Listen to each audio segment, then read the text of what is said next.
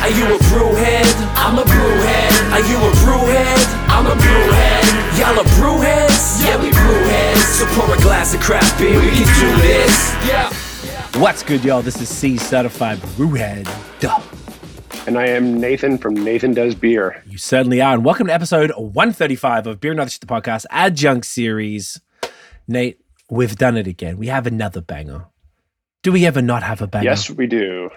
No, we never don't have a banger. But now we're doing one of these things where we're bringing back a previous guest, which I'm really excited about. Yes, we do that from time to time. I always find it fun to check back in with folks, usually within a year or two, because, things change. Beer is a fast-paced industry.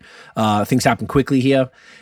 This one was 4 years, almost to the day, at least to the release day of recording, that we did the last one, which is crazy. So the original episode for this one was episode 114 of the original in-person series. That's how long ago it was. So, it's great to have the guy back. This brewery and this gentleman are definitely one of the most renowned in Ontario. And I feel they're one of the still like the most underrated and under talked about breweries in their category. When I say category, I guess I'm referring to kind of like that hype world. They've been pumping out consistent fire for a long time. And I'm excited. This is one of the episodes Nate and I were talking earlier via text that I have to control myself, because this is the times where, sometimes you're just throwing them down. So I'm going to behave, Nate. I promise. Okay, I'll do my best. You behave too, goddammit. Yeah. Okay, promise. All right, guys, please welcome Jordan from Rouge River in the building. There he is. Welcome. Hey. You drippy gentleman. Good to see you again, bro. That's right. Yes. Good to be here. Good to be here.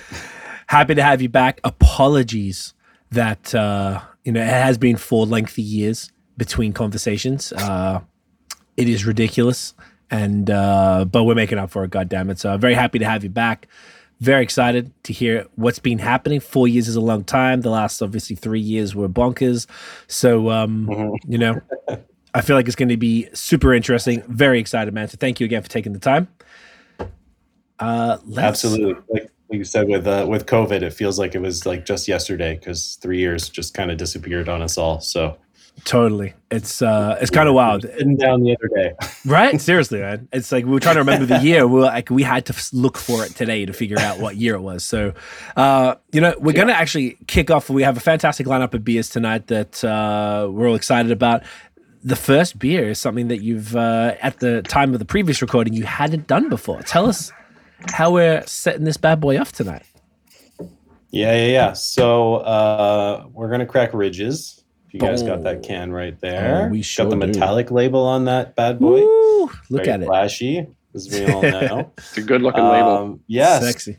Yeah. So we were Rouge River House of Artisan Ales, and that's still actually on the building as a sign. Awesome. We definitely stole that from, some other breweries you might imagine that have that motto, but it was kind of what we did. We focused on ales like exclusively for, the first 4 or 5 years. Mm-hmm. And, I had to begrudgingly make lager for the people. Okay. Are you a lager guy typically? No. I'm getting converted. I'm getting converted slowly. I used to get really offended by the term that lagers were brewers' beers, and I was like, well, I'm not a brewer because it's not my thing. Call me a janitor then, because I'm no brewer. But I mean, it's been talked about for a while, and I think there's some discussion, out there of this year's the year of the lager, and it's like, yeah, it's kind of never quite exactly.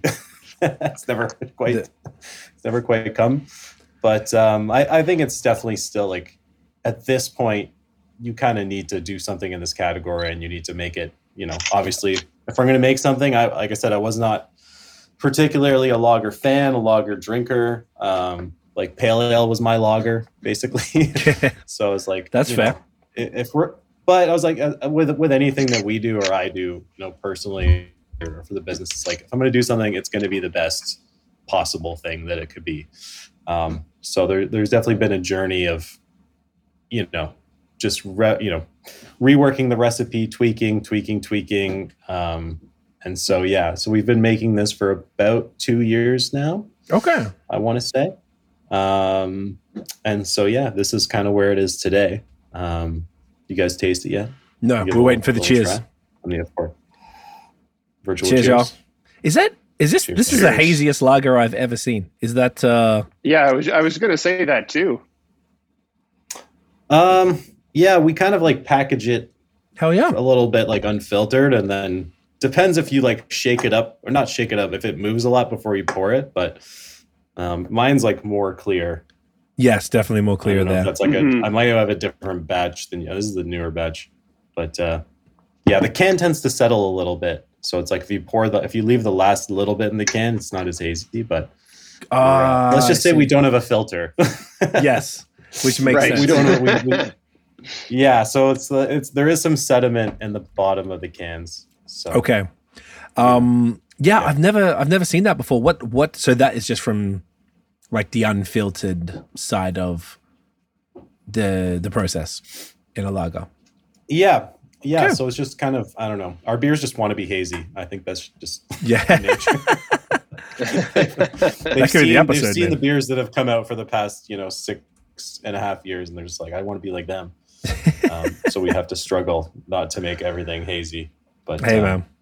Yeah, we don't have an actual filter, so we kind of we filter with finings, basically. So that just drops stuff out, but it's not always like a perfect situation. It's a little bit, touch and go. Yeah, man. No, look, it tastes. It's like it's strange in that. Obviously, I mean, these were shipped, so that's probably why. And I know I carried them downstairs, and I probably shook it up more than I intended to. But it's like it tripping me out because it tastes like a Pilsner, but it doesn't look like one. It's got the nose of a Pilsner. The haze. It's got that big bready nose. 100%. It's nice and crisp. 100%. So this is this is a German style Pilsner. Do you know 100%. what hops was this like Saaz? Something like that? We were on Saaz for quite some time. That was the hop. And then we just switched to like Hallertau Mittelfrüh. It's kind of our new standard hop for this beer for now. That's kind of our big one. Mm-hmm. But yeah, we did go through a Saaz phase, I would say. We were in a big Saaz phase. But for now, this is where it's at. So I don't know if you want to hear about the recipe like a little bit. Oh, I'd love to.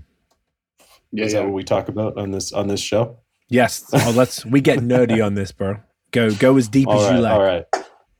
All right. So it's kind of fun, actually. If you try this beer, and this is why you should be savvy on Instagram, because that's where we spill all the juicy secrets. But a lot of our customers, they don't necessarily follow that. They're just like, oh, bridges, and they don't realize we're constantly tweaking a million things behind the recipe. But I've had, like, for me, like, lager is a simplistic kind of thing. You know what I mean? It's hard to reinvent the wheel, which is kind of why I was not driven towards them. It's like, there is a perfect kind of lager profile, and obviously there's a lot of subjectivity around what exactly that might be. And, that is a point, what's the yeast profile, what's the sulfur, what's the, how much maltiness, how much hoppiness, that's, but to me and before I kind of got into making it, I was like, it's all kind of the same shit, like, come on. But, as you get into it, of course, it's like, the more nuanced you want to get into anything, it's like, obviously there's differences with every tweak you kind of make. So of course, yeah. I guess one of the focuses has been just like different base malts. And because this style, as we know, it's got some hop to it. There's no dry hop in this beer. It's all just like kettle hopping. Pretty standard, like 40 IBU, 3 additions. There's a 60-minute, a 15, a 1 minute. That's kind of it. So it is kind of a yeast and malt focused beer, which has not. I mean, yeast is always part of hazy IPAs, which has been my focus for quite some time. But the malt does have a really big impact as opposed to like a hazy IPA, where it's important, but it's not gonna make or break the beer necessarily. Depending on what you do. So we've probably gone through, I want to say like 10 or 12 different base malts on this beer over the past like 2 years, which is kind of how I have fun with it. That's how I keep myself entertained. I guess that makes sense. The different base malts are the hops of the lager world. That's where you can really play and like switch things up. Yeah, exactly. Mm-hmm. Okay. Mm-hmm. So then different, doing some Canadian stuff. We've done no English stuff, but there's a lot of German options out there. There's some Czech options, some French options. There's Belgian options. Not that we've done any like Belgian stuff, but there is a lot of options out there. So that's how I've kept myself entertained is just kind of testing different stuff. But I will say, long story short-ish, this is one of my favorite malts for Pilsner that we've come across, and it is the Weyermann floor malted Bohemian Pilsner malt.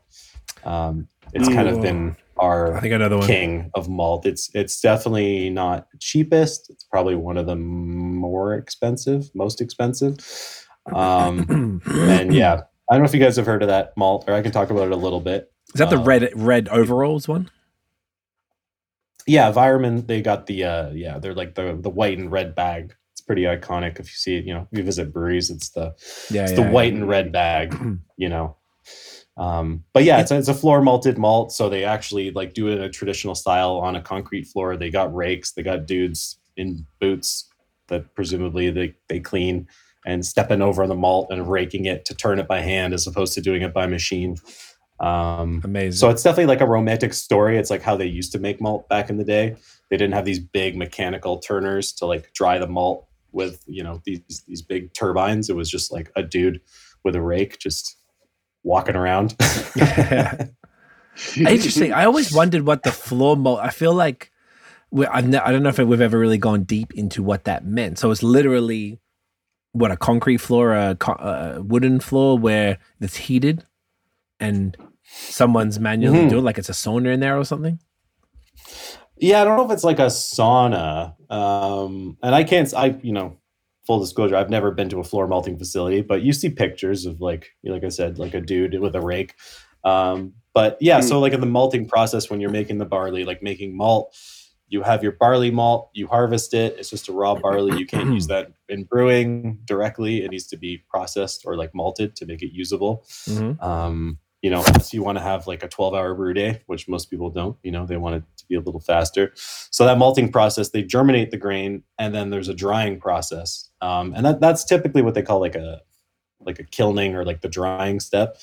So it gets sprouted, right? And that converts some of the starches inside the malt into more like fermentable, like kind of what we know as like maltose sugars, which are usable in a brewing process, like basically just getting it ready for the brewing process. And so there is a drying process where it gets moist to germinate the grain, and then they want to dry that out.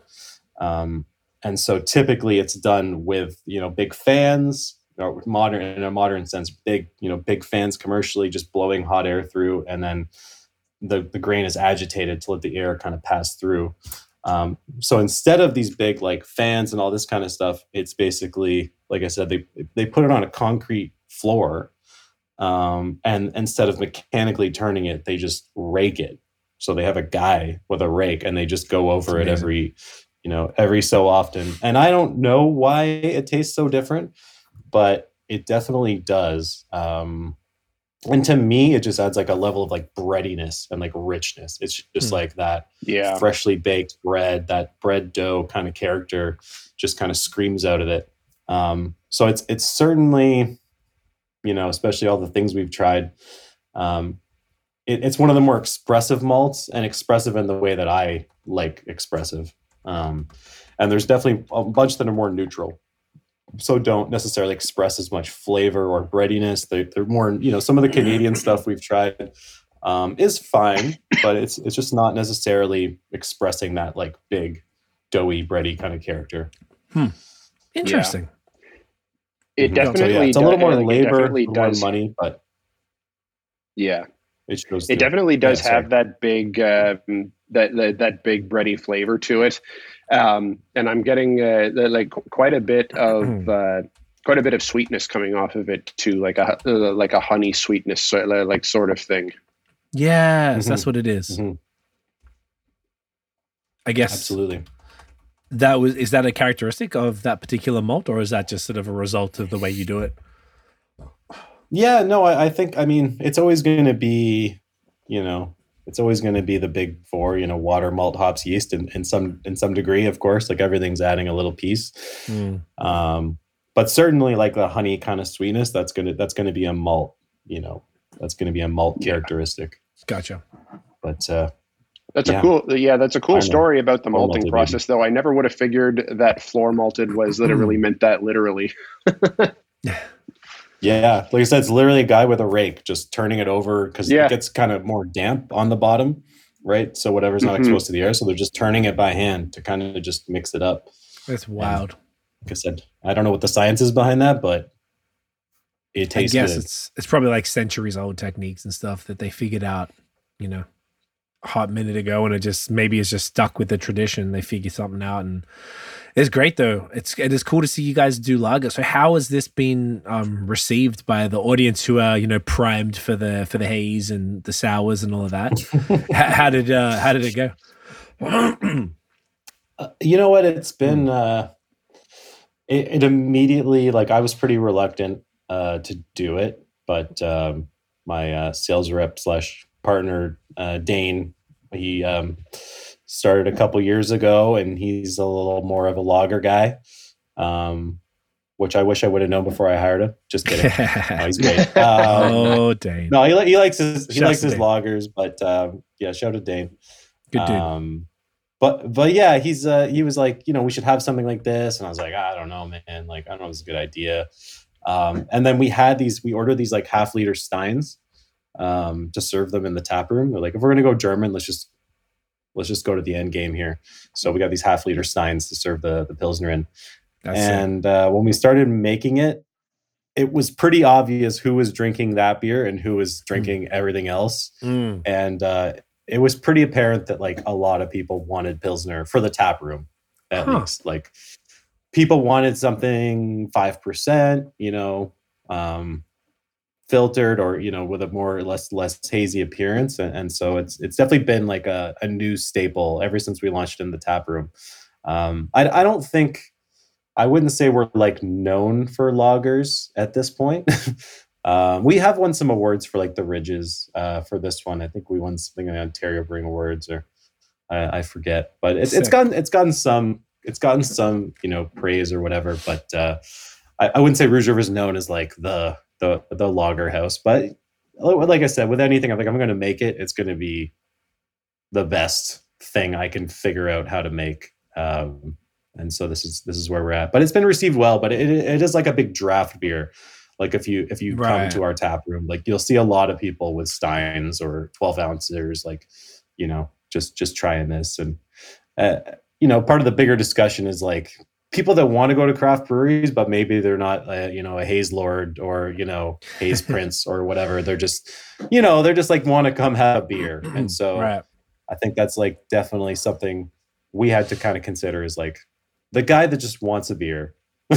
He doesn't care about Rawaka and Nectaron and whatnot, and what is he going to drink? And it's, it's not necessarily, there's been times where we had like 6 IPAs and like 4 sours on tap, and people come in and they're just like, I don't know what to do with this, so it definitely rounds it out more. And like we were saying earlier, like the you guys are always in the conversation, rightly so, with regard to like the hype, for lack of a better word, which is typically attached to any brewery who does haze very well. And I don't know, I think fortunately, because that's how I discovered lagers in a new way, was through haze hype breweries. who just added a lager to their lineup, and it rounds out the portfolio because it's almost like you could drink if you're having a night there, a session or whatever. You can either break it up with a lager. I like to start with one and then move on, just like get the palate warmed up a little bit before punching it in the face with some hops and stuff.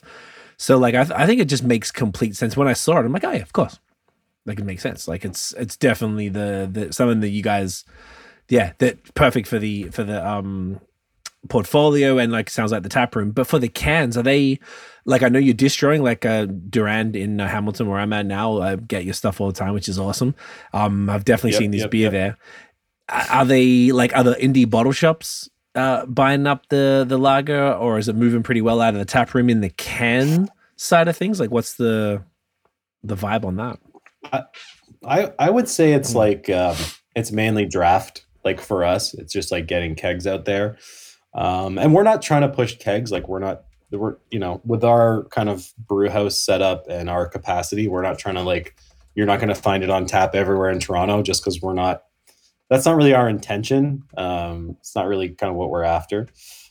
So it really is like mainly like our tap room. And then there's like a few bars we work with that we keep it on tap there all the time.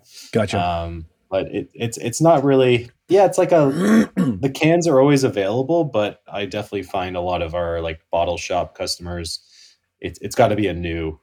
It's got to be a new lager of some kind. Yeah. Oh, even for lagers, like that like untapped sort of vibe stays even through the Crispies. Yeah. At least for us, like at least from my experience, Interesting. It's just like, Yeah, I honestly, bro, I wouldn't have picked that because, like, I'm just thinking of like, I obviously understand the ticker culture and it has its pros and cons, obviously, for the for the drinkers and for the breweries. But I just wouldn't have picked that would have applied to lagers. I mean, like, because I'm just trying to think of the lagers that I'm drinking. Like, I feel like I don't really care as much. Like it'd be cool if there was like 4 different ones that rotated around or 6 different ones that rotated year round or something like that.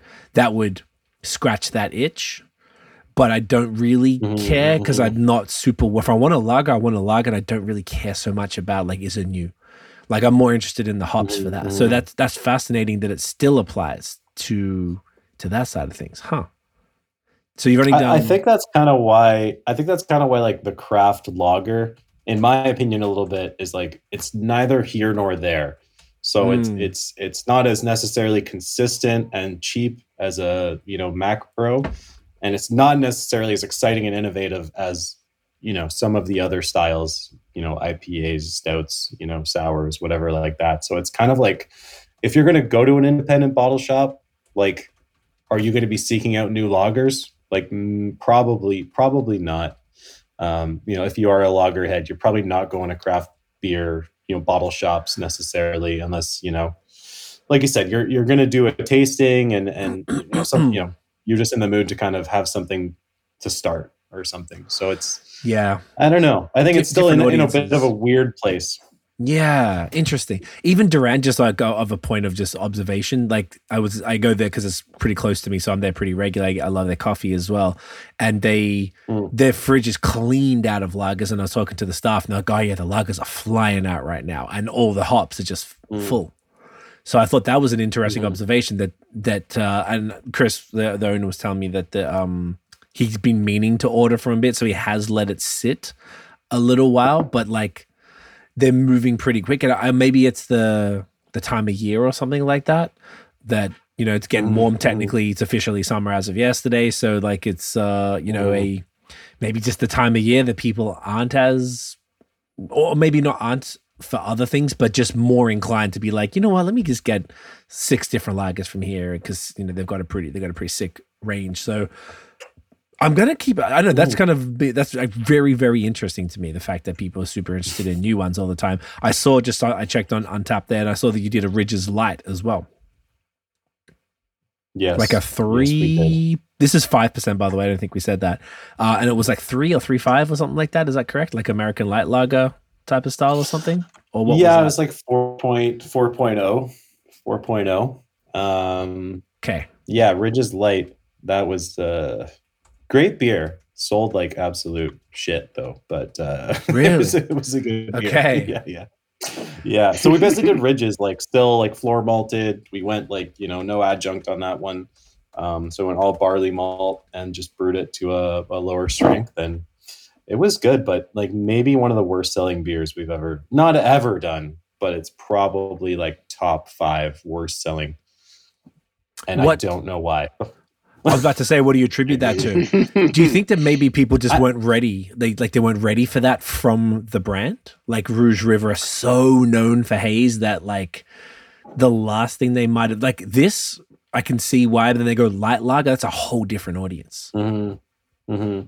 Yeah, I think it was kind of how we packaged it. So we went a little can heavy as opposed to keg heavy, and it's just like I'm saying, kind of for Ridges, it's a draft beer. Like primarily, it's like I want something 5-ish because I'm driving, or I got stuff to do tomorrow morning, whatever the case is. So yeah, it should have been a primarily keg heavy beer, but I think I was short on kegs at the time, so I kind of was forced to go kind of can heavy, and then you can't turn back. Paid the price. Yeah, I guess you could do dearly on that one. Well, I guess it's a good lesson. It's not like the beer would have gone off even if it's sold. I mean, I'm sure they got a pretty decent shelf life. I don't know what that would be, 6 months or something probably, for it to still be tasting pretty damn good.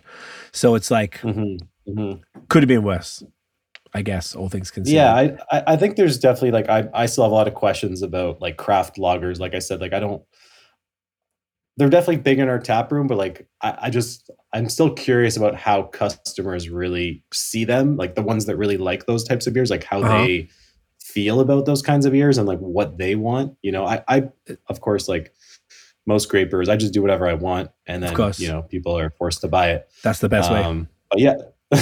Do you seriously though? Like I feel like I don't know. I don't want to speak for Nate, but lagers, I'm pretty serious. Like probably my favorite style now, and they weren't always. I lost my shit over your stuff when I first tried it because it was so. Oh my god, this is what I go to the States for, but it's here in our own backyard type of thing.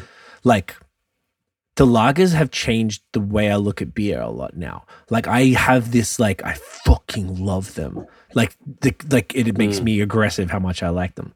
And it's I don't know what why. What do you like about them though?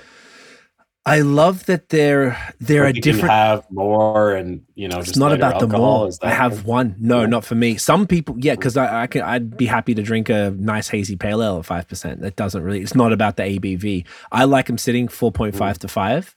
I like the different. Like it's a completely different drinking experience to a. It is to a hazy IPA in the sense of.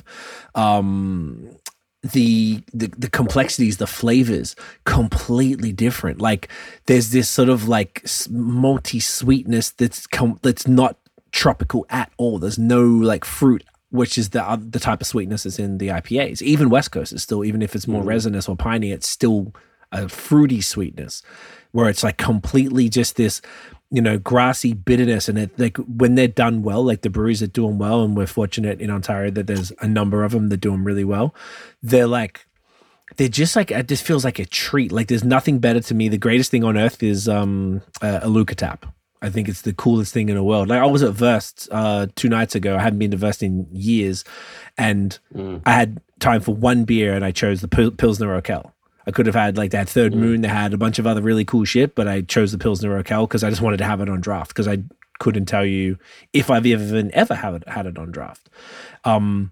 It's just like, I don't know. There's something that just about the whole thing that's just it's more like fascinating, because kind of like you, I feel like I don't have a massive understanding of it. I'm learning along the way, because most of the breweries we talk to aren't sort of like hyper, fucking lager nerds and stuff. So I, picking up, like you just taught us about the floor malting. Like I figured it was actually done on the floor, but I didn't know there was just a guy in overalls raking it.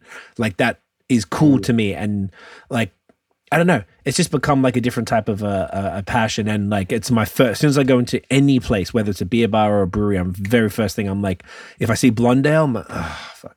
I want to see a Pilsner, I want to see a lager. Doesn't matter what style, preferably Czech is my favorite thing, but German, hell yeah, let's go. Whether it's Helles or German Pils or whatever. I feel like it's just like it's a way to sort of like get an idea of what the brewery can do. You know, if they can do killer haze, fuck yeah. But if they, what can you do on the lager side? I think it's just a different skill set. I find that most of the best breweries that I love for their other stuff also happen to mostly be able to do pretty exceptional lagers. So it's just, I don't know if Nate, you could shed any additional light on that. I'm just going to plug my laptop in. Yeah. No, it's along the similar line for me. It's like you're saying, it's just a completely different experience. Whereas I love nerding out on hops and the different kind of flavors that those can produce. It's it's much more subtle in in lagers, and and I even enjoy like the variation in in different lager styles, exactly like C was just saying. If we're talking Czech pills, something something extremely crisp and and something that's got maybe a bit of peppery spice note to it. Or or something more on the German side where we're getting something more bready, a bit of subtle sweetness, or maybe something that's coming up with a bit a bit heavier body in a Helles or something or something like that. It just satisfies it just satisfies a different thirst is what Yes. Is kind of how it goes. And I even love how the lager kind of range of styles differs through the seasons. Like how you might end up having a Maibach in the spring, quite strong on that on that spectrum, a little more boozy. Or personally, I especially love the fall styles, like when we start getting into Vienna Vienna lagers and fest beers and shit like that. That's that's money zone for me. But I think it just satisfies a different thirst is all. Yeah. And it's it takes you on a ride. I would never start on any other style but a lager every single time. It doesn't matter which style, but I feel like it doesn't feel like a real drinking session if I'm not starting on a crispy.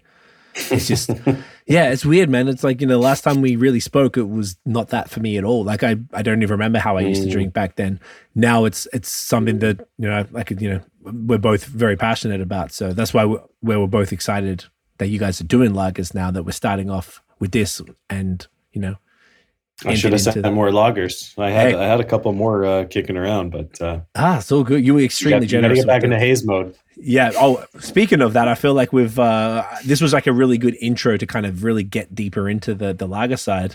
How do you feel about getting into Jordan's money zone right now? Let's get into the real stuff here.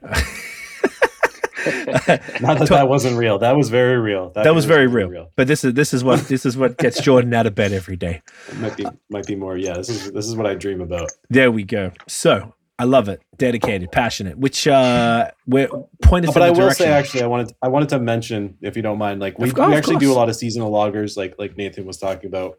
Good. We do we've done Viennas for the fall. We do a dark lager for the winter. We do a dry hop pilsner for the spring. Nice.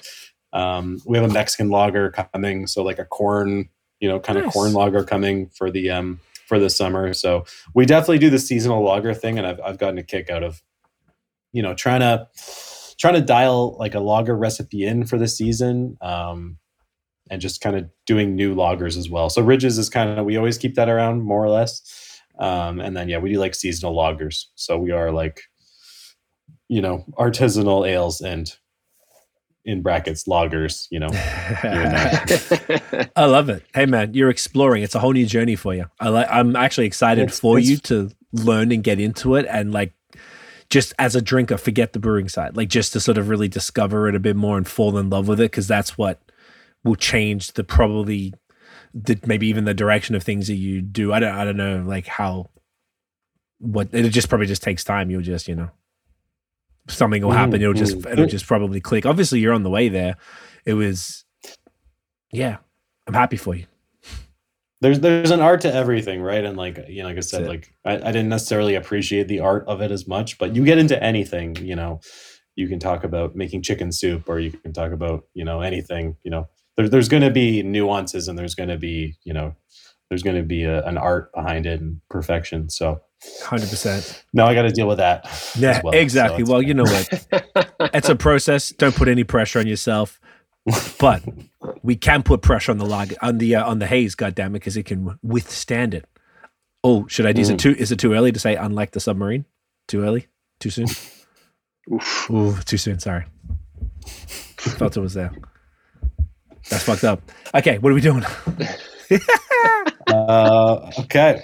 You guys need beer? Yes, what are we doing? A little Rouge. We should do Little Rouge. It's actually not haze. It was a bit of a tease, but we should try that one. I like it. You're really keeping people waiting. You're like, oh, that's right. Yeah. So this was definitely not around in 2019. No. Here we go. Come on, there she goes. So would you consider this an American IPA, a West Coast IPA? What bucket would you put this one in? I'd call this like a classic American pale ale.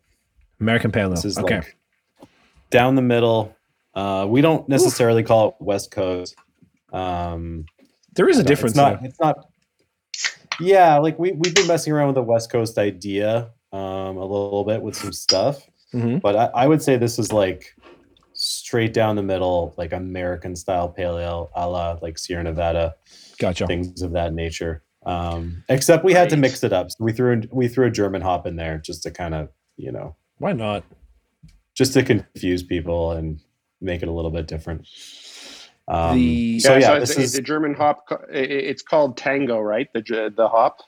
Tango. Yeah. Which, I don't know if you guys have heard of that hop. I have, but I didn't know it was German. Yeah, it's basically I asked my hop guy, I'm like, what do you got that's new? Hit me with the latest and greatest. All right. Yeah, just whatever you got. And he threw Tango at me and I was like, all right, like let me try it out. So we basically just kind of a lighter dry hop on this one. Like it's not a crazy, what we might say a cold side edition. So it's fermented with different yeast than our house stuff, I would say. So we in general run 3 yeast strains. So one for ridges. So we actually make lagers like with lager yeast. So we keep that around, and then we kind of not really keep like a California ale type strains, like a classic, West Coasty California strain. And then we run another strain called Cosmic Punch. And I don't know if you guys have heard of Cosmic Punch, but we can talk about that a little bit later. Yeah. But that's basically, and we've gone through many strains throughout the years, but we run Cosmic Punch as our house strain. Like that's our main strain. Okay. And this is kind of a little bit unique for us. But yeah, so we kind of keep around this. This is a different yeast than like our hazies. So just to get that out of the way. Gotcha. This is a more classic, like most breweries use this kind of thing. Yeah, no, that makes complete sense. And looking at this body, this looks totally American IPA, and it smells amazing. Yeah. Cheers, guys. Yeah, it does. Cheers. Cheers, guys.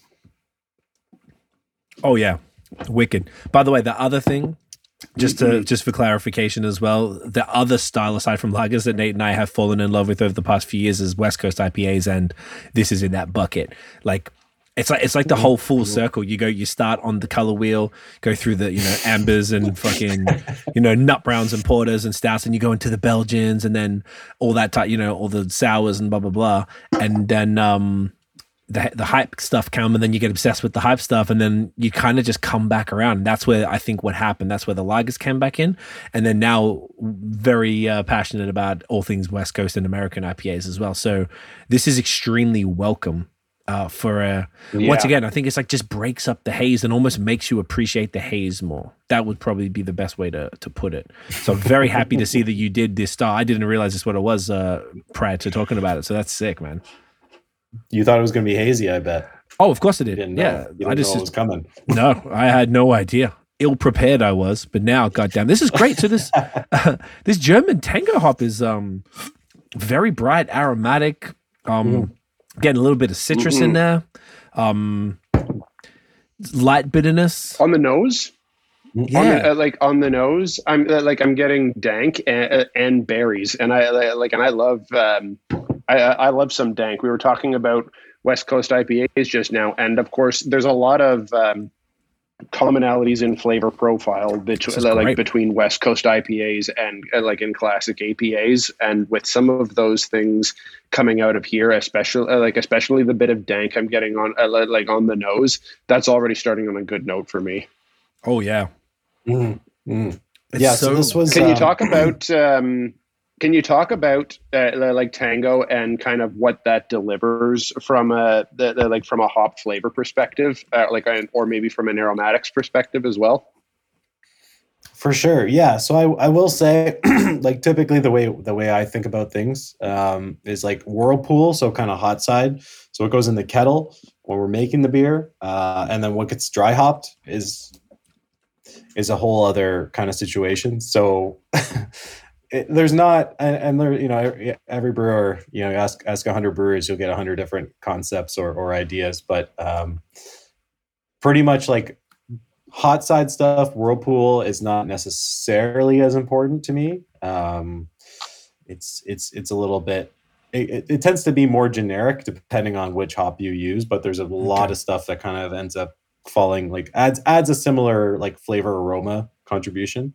Oh, it's got rye. I suppose you had the rye. So in typically here too. for us, yeah, that's a secret. Actually, you're not supposed to talk about the rye. Okay, it was on Untapped. Don't talk about the rye. No one wants to hear about the rye. But no. Anyway, so there was Simcoe in the whirlpool, but we don't really count that as like the main thing. We typically like focus on like a heavier dry hop, so that ends up being a little more important. So yes, I'm just saying there is Simcoe, but really you're getting most of the Tango in there. To me, like it presents like if I didn't say it was German, I don't think like, I would have known, like if I wasn't told. Yeah. It presents like a little bit more like American profile to me. Like it's got a it's very orange. Like it's got a lot of orange peel. I get a little like orange Tic Tac kind of note from it. I love it. A little piney, like that little like pine sap, that kind of orange peel. Like I said, it doesn't present as like unique necessarily or German, or you would like, for me, like I'm saying, I'd love to hear what you guys think, but it doesn't present as a German hop at all. To me, it tastes classic American, like 100%. Very like citrus pine, like kind of down the middle for me. So I think in this particular style, it works perfectly. Like it's not necessarily Cascade or something you might expect, but it basically delivers a pretty similar profile. So I'm very happy with how this turned out, because I do love Sierra Nevada Pale Ale. That's just such a classic beer. Having gone to both Sierra Nevadas, the West Coast version and the North Carolina thing, like it's just such an important spot. And that pale ale is just a beer, when it's fresh and it's, it's a beer I could drink, forever, and so this is a little bit of my homage to that beer, because that's just such a classic beer. And we've never done a pale ale like this, which is crazy. Like we're almost 7 years in. I've never done a California ale pale ale, but it makes me want to make more of these for sure. Good. What's the response been as well? That's good. Sorry. That's great. And like anytime that you're thinking to model off of Sierra Nevada Pale, as anyone who's listening knows, that's such a classic beer, and there are so many good beers that we wouldn't have if not for Sierra Nevada Pale. And I think this is a good, a very, very good, in fact, Rouge River rendition of it. And if this is inspiring you to make more like this, I'm here for it. Couldn't agree more. I think too, like as like a beer nerd, like a longtime beer nerd brewer, like for Canadians, I don't think they appreciate the legacy of Sierra Nevada. Like I think you talk to the average taproom person for us, you ask them about Sierra Nevada, they're like, they've never heard of it. But I think in like, for big craft beer fans or drinkers, especially those who have traveled to the US at all, seeking craft beer or whatever, like Sierra Nevada like has to be a part of that conversation. So I think the people need to know. I think Sierra Nevada might be available here, but it doesn't. It is. I don't think it sells Yeah, but I don't think it's doing very well, per se. Yeah, Sorry, it's to not. about it, but it just doesn't hold the same kind of importance as it does in the States. You know what I mean? But we try to bring that up, and it is such a classic beer that it's like you got to show some love and teach the people, ideally. It's important, particularly the crowd that you have. I think the fact that you're doing lagers and then now this type of stuff, it opens up their mind as well to other things. And I think it's like, I just think it's important that the haze is obviously like money and it's never going anywhere and we're all into it heavily. But I think it's just cool to diversify a touch. And it's just like some people who haven't, like we always talk about this, but think about it. Like all of us have been into beer for a long time. So we've done the journey. But people who got into beer in the last few years might not know anything except slow pours, haze, smoothie sours, pastry stouts. Like a brewery told me one time people have said to, why doesn't it look like a smoothie? I'm like, oh, because it's not a smoothie sour. There are other sours. And they were mind blown that that's not what a sour beer was, because that's all they knew. So I feel like it's like a necessary service to kind of like just, hey man, this is like modeled after the beer that inspired all of your favorite breweries. So it's I think it's great, man, and it shows that you're able. I think it's even cooler to see, because you can, obviously you know what you're doing when it's hazy, but it's cool to see you flex the muscle and be able to do something different and pull out different flavor profiles and to show that you can do this just as well as you can the other stuff. So I think it's fantastic. Yeah, I think exactly, like I was thinking exactly what you were saying while you were saying it, but like I ended up at Hazy's through my journey. Right. You know what I mean? Like that was like the ultimate to me, like the ultimate in flavor and uniqueness and expressiveness and like craftsmanship at that time, right? But like you said, you got to realize that, well, not everyone has done that journey that I've been through, you know what I mean? Tasting all these different styles, traveling, whatever. And I ended up on Hazy, but like not a lot of people are necessarily there. And like you said, it can be a little bit of a cyclical journey where, you get obsessed with the hazies and then, you kind of like, well, how do I, you kind of go back to the beginning, not to the beginning, but you know what I mean? You kind of appreciate the whole spectrum. So I think that is like an interesting thing to say and like you said, a perspective to keep, especially as someone who, there's still so many people as that haven't, aren't familiar with craft beer, or they still don't, they don't know what it is or what it's about or the history of it or the different styles. And it could be quite overwhelming, which is something I forget. And I need to remind myself, like, not everyone, has been brewing for like 13 years and, has been obsessed with craft beer for like so long. Right.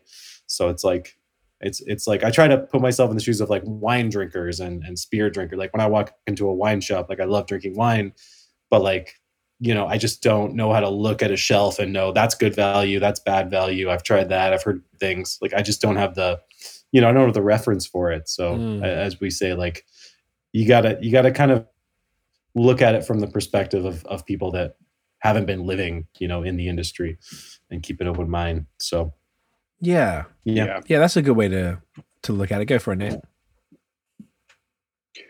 Oh no, I was, and this was also just making me think, as you were saying, to kind of put yourself in the mind, like in that kind of mindset.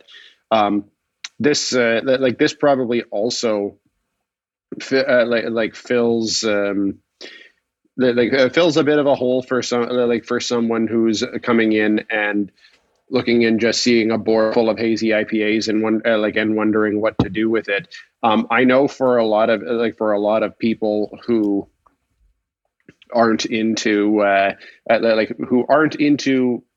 haze just purely based on appearance, and to be able to have something that looks like this, if they're kind of fresh on the scene, is a little bit less intimidating, even just from an appearance perspective, and even that is can be enough to make people more comfortable with their order, at least their first beer. That after they get past that one, they might be able to get a bit more adventurous. But sometimes having something a little comfortable for your first taste really means something.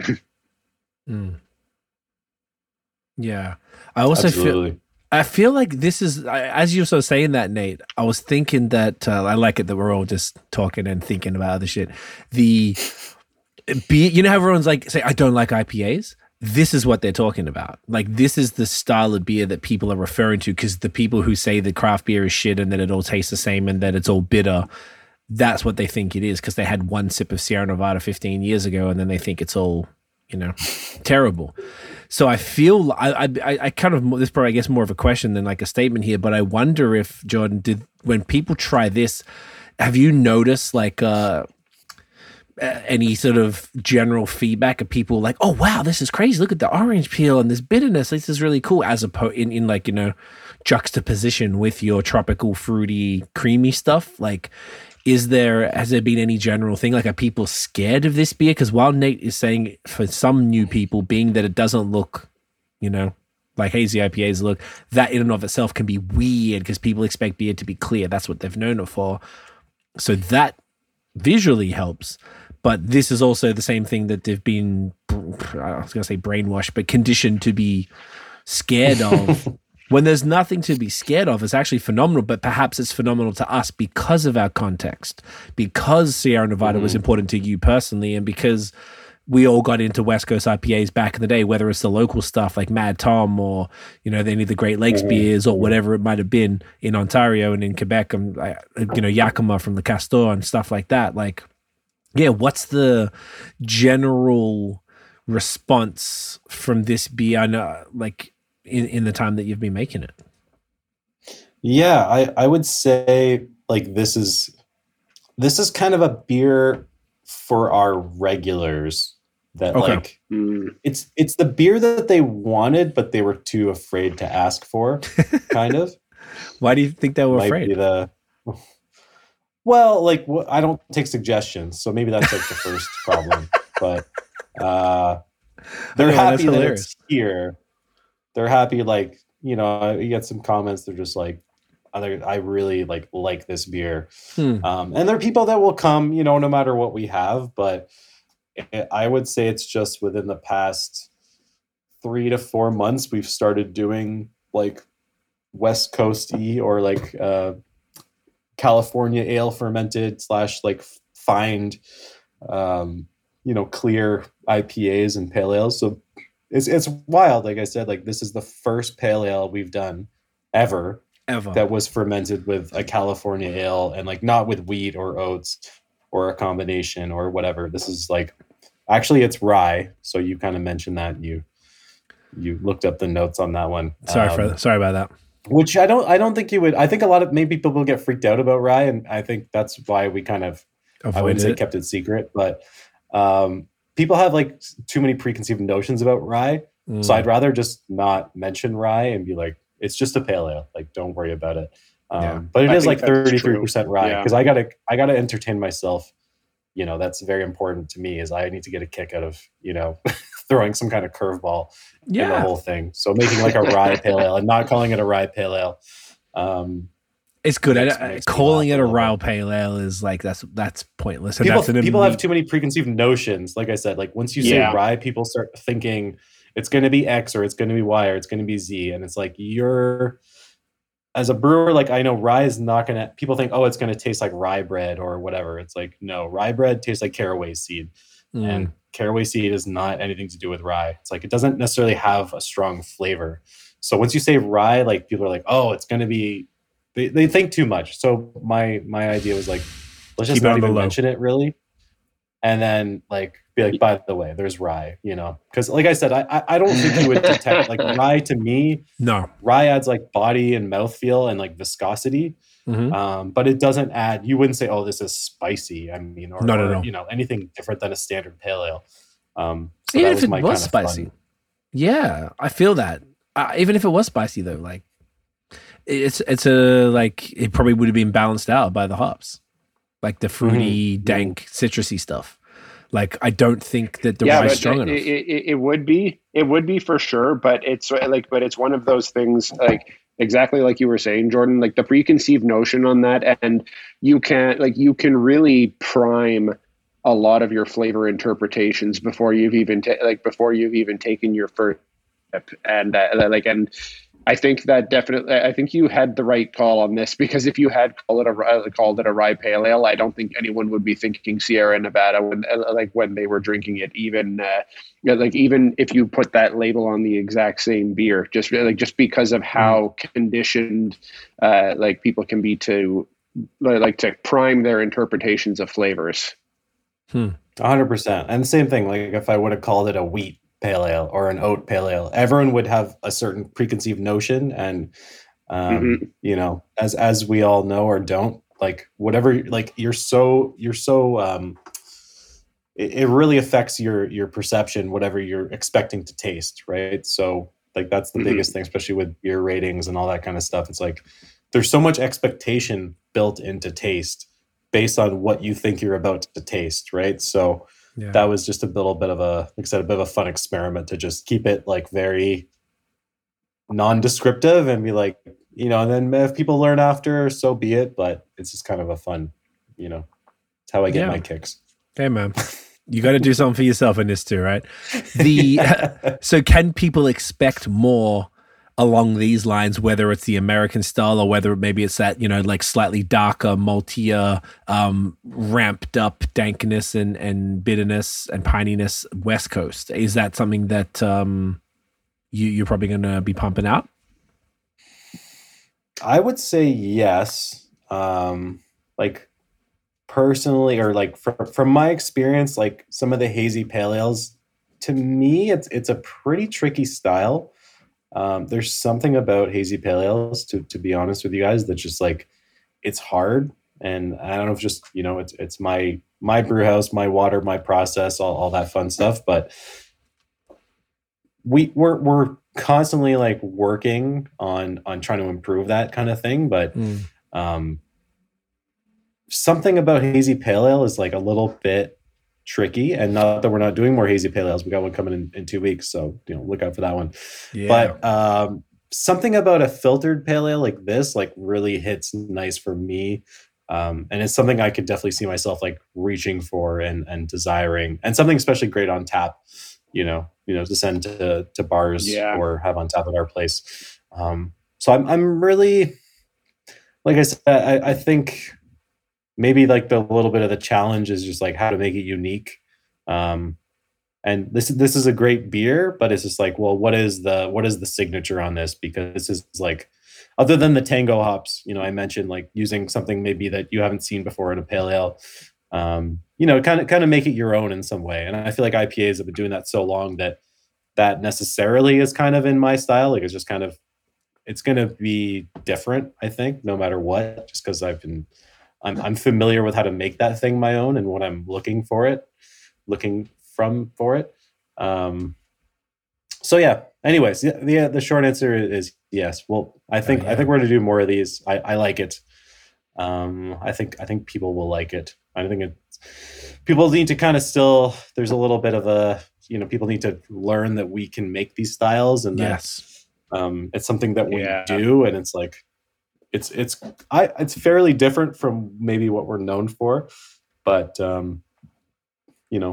it's so drinkable, it's delicious. So, man, I'm nearly finished this. Can I'm crushing this.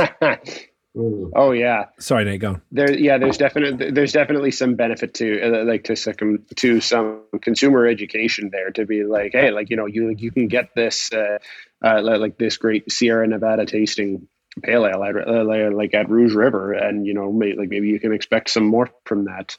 I think you're absolutely right about hazy pale ales and New England pale ales. That sticks out with me because this is a thought that I've had a lot before. And for me, why I like the thing that is generally off for me with New England pale ales is body. Because it can usually get the hop flavors there. That's that I usually find is not missing. What's missing for me is body. When that starts to dip below the 6% mark, when we're then in the 5.5 and and below,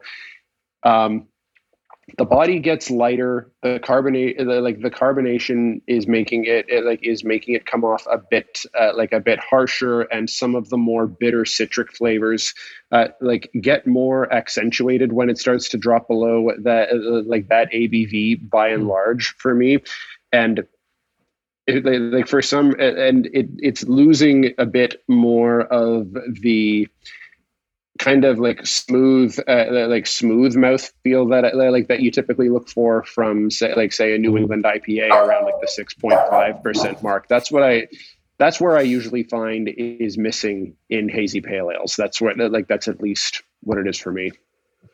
Mm-hmm. Mm-hmm. Yeah, there's something about the alcohol and the body and everything, and it tends to be a little bit unbalanced. Like I said, mm-hmm. and I have tried some good pale ales, of course. There's always examples out there that defy the expectations, but I've definitely just found a lot of complications in trying to perfect that kind of thing. And like I said, we're not giving up on it, and I got another one coming out soon that's going to be amazing. But there is something that's despite my efforts, knowing the things that you're talking about and the shortfalls, trying to compensate, it's just it is tricky. There's something else going on, and for me and for us is an IPA is obviously that's a default. It just seems like that's just dialed in. Everything kind of seems to play together quite well, and then with the pale ales, it's just you need something. You need to adjust a few other factors to really make everything work together better. So yep. Yeah. Interesting. It's always funny that the lighter beers are more work and just tougher to really sort of dial in. It's I guess you're working with less malt and sort of a canvas that's less forgiving, perhaps. Mm-hmm. Mm-hmm. Yeah. So we've had this has been really good, by the way, because I feel like we've let the beers really dictate the conversation. It's been not what I intended, which I love this though, because it's really getting deep into it. I'm looking at the time. Do you feel it's time to get in the wheelhouse? Get to some Merc. Let's get in the wheelhouse. What are we doing? Inside. Now that we've teased it, and then for an hour, and then gone in another direction, right? I like it. We're keeping everybody, We could do either the Holy Trinity or the 60%. Both are hazies. What do you guys want to do? Nate, do you have a preference? I would vote for Holy Trinity. Because this is getting into really the really the flagship Rouge River hazy IPA. So why don't we do that? Boom. So we did have this on the last pod together, and I believe we also had the pineapple version, which has got to be one of probably the best fruited IPAs. Can go either way. I feel like the pineapple one. I think I mentioned, I was telling Tiffany, which she you met her, Jordan, when we did the last one, and she's like, "Oh, the brewery with the pineapple IPA." That was the first thing she said to me, and I was like, "All right, that beer was crazy. That's the one that everyone's remembering." So, Holy Trinity, would you? We'll talk about this off air, but would you still consider this bad boy a flagship of sorts? Yeah, absolutely. It is the one beer that we make all the time, other than Ridges. That we tasted earlier. So this is our year round at the LCBO. So it's the one that we keep on all the time. We've been doing some seasonals at the LCBO. So this is the one that is constantly in the LCBO. Gotcha. And at the brewery. And we just did a rebrand on it, so it's got a new label. Say, totally different. Looks sexy, and it's got a bit of a texture. Yes, it's got a little bit of a tactile situation going on there. Love it. But yeah, we just did a rebrand on it, so everything's looking same love, really good. Same beer. Yep. But yeah, we gotta get the metallic. You give people shiny, flashy things. Oh yeah. The metallic and the little keep them interested. Yeah, the little, what would you even describe it as? The little fucking furry bits? Fire. Mm-hmm. I love it. Everything looks really crisp. Thank you. I feel like in this economy, which is always a fun thing to say, breweries who have the era. Yeah, breweries who have the audacity to invest in something as potentially overlooked as the label, whether it's the metallic side or just that little bit of a feel or whatever. I feel like that's such a plus. That is just incredibly. I don't know if it's underrated, but I just think it's cool as shit. And there's in an industry that's like tough to differentiate yourself. Like I feel like it is one way you can do that. And this looks fantastic, dude. And absolutely, just any way you can separate yourself. I mean, you gotta do it these days. No choice. And this as well has Simcoe, Citra, and Mosaic. So a nice little without having had this for a little bit, I'm imagining tropical, a little bit of dankness from the old Simcoe there. Oh, look at Nate coming with the branded glassware. All right, flexing on us. Oh yeah. Can we cheers? Get that in us, boys. Cheers. Cheers. 100%. Cheers, boys. Stunning. Hits. It's definitely got that little touch of citrusy dankness in the back end, but mango, pineapple, passion fruit type of big juicy fruit forward, great creamy body. What is this? 6'8"? 6'8". Yeah. Nate, and tasting notes before we let the man behind the beer tell us what we're tasting. Yeah. So one thing I really appreciate is that Simcoe is playing a big role in this. I feel like Simcoe, it's certainly like a heavily used and well used hop, but I feel like it is an underappreciated hop in the in the flavors that it brings, and I love when hazies bring some pine, and Simcoe is so good for that, and I'm loving how that's tasting in here. Agreed. Yeah, there's like that touch of, it's like a touch of pine, very subtle, and it works in concert with the the obviously the juicy tropical fruit from the Citra Mosaic. Like Simcoe is such a great hop. This, like Nate mentioned this earlier, and as far as his curiosity behind this particular beer, has this changed much? Oh, actually, Nate, from when you had it last to now, you've had this before, obviously, I imagine. I have had it before, and the last time I had it was actually fairly recently, no more than maybe a year and a half ago, and it was actually the first time I had it. Even though I'd been drinking Rouge River for a while, I guess I had missed some Holy Trinity releases or whatnot. It's been too long since I had it most recently, so I couldn't really speak to how much it's changed since then, really. Yeah, I just checked my Untapped, and it was basically since the last pod. It was I think we filmed in the end of May and released it in June. So I must have brought, I think back then this is pre-cans. It was still doing bottles. But yeah, it's definitely got that, that it's not that straight juice bomb. It is a juice bomb, but it's got that little character, like you said, from the Simcoe, which I think is just, it makes it just so interesting. So Jordan, has this beer changed? We're just saying, has this beer changed, or evolved a ton over the years? I know you said you've been in it almost 7 years. So has this beer changed much, or has it kept it pretty? Yeah, that's a good question. It's been a beer we started making pretty early on. I would say maybe within our first year. It wasn't our first beer or our first 10 beers or whatever, but it was pretty early on there. And then the whole joke was kind of just I was my favorite hops, it's Citra, Simcoe, Mosaic. It's just it's everything you need, and I'm not a religious guy, so it's kind of a weird that we went down this religious kind of thing, but I, went to Catholic high school, all that fun stuff. So it's everything you need. It's like Father, Son, Holy Ghost going on here. And I think it's a little bit funny that still today, and this is, a recipe from 2017, or not this recipe, but the idea from 2017, and here we are in 2023, and it's still has so much relevance, those hops and what those mean to people, and still how important they are to the industry. which speaks a little bit to the quality of those hops and how much they've come to define the industry, define especially the IPA market and all that kind of stuff. So obviously there's, if we try this other IPA I have, it's a little bit different.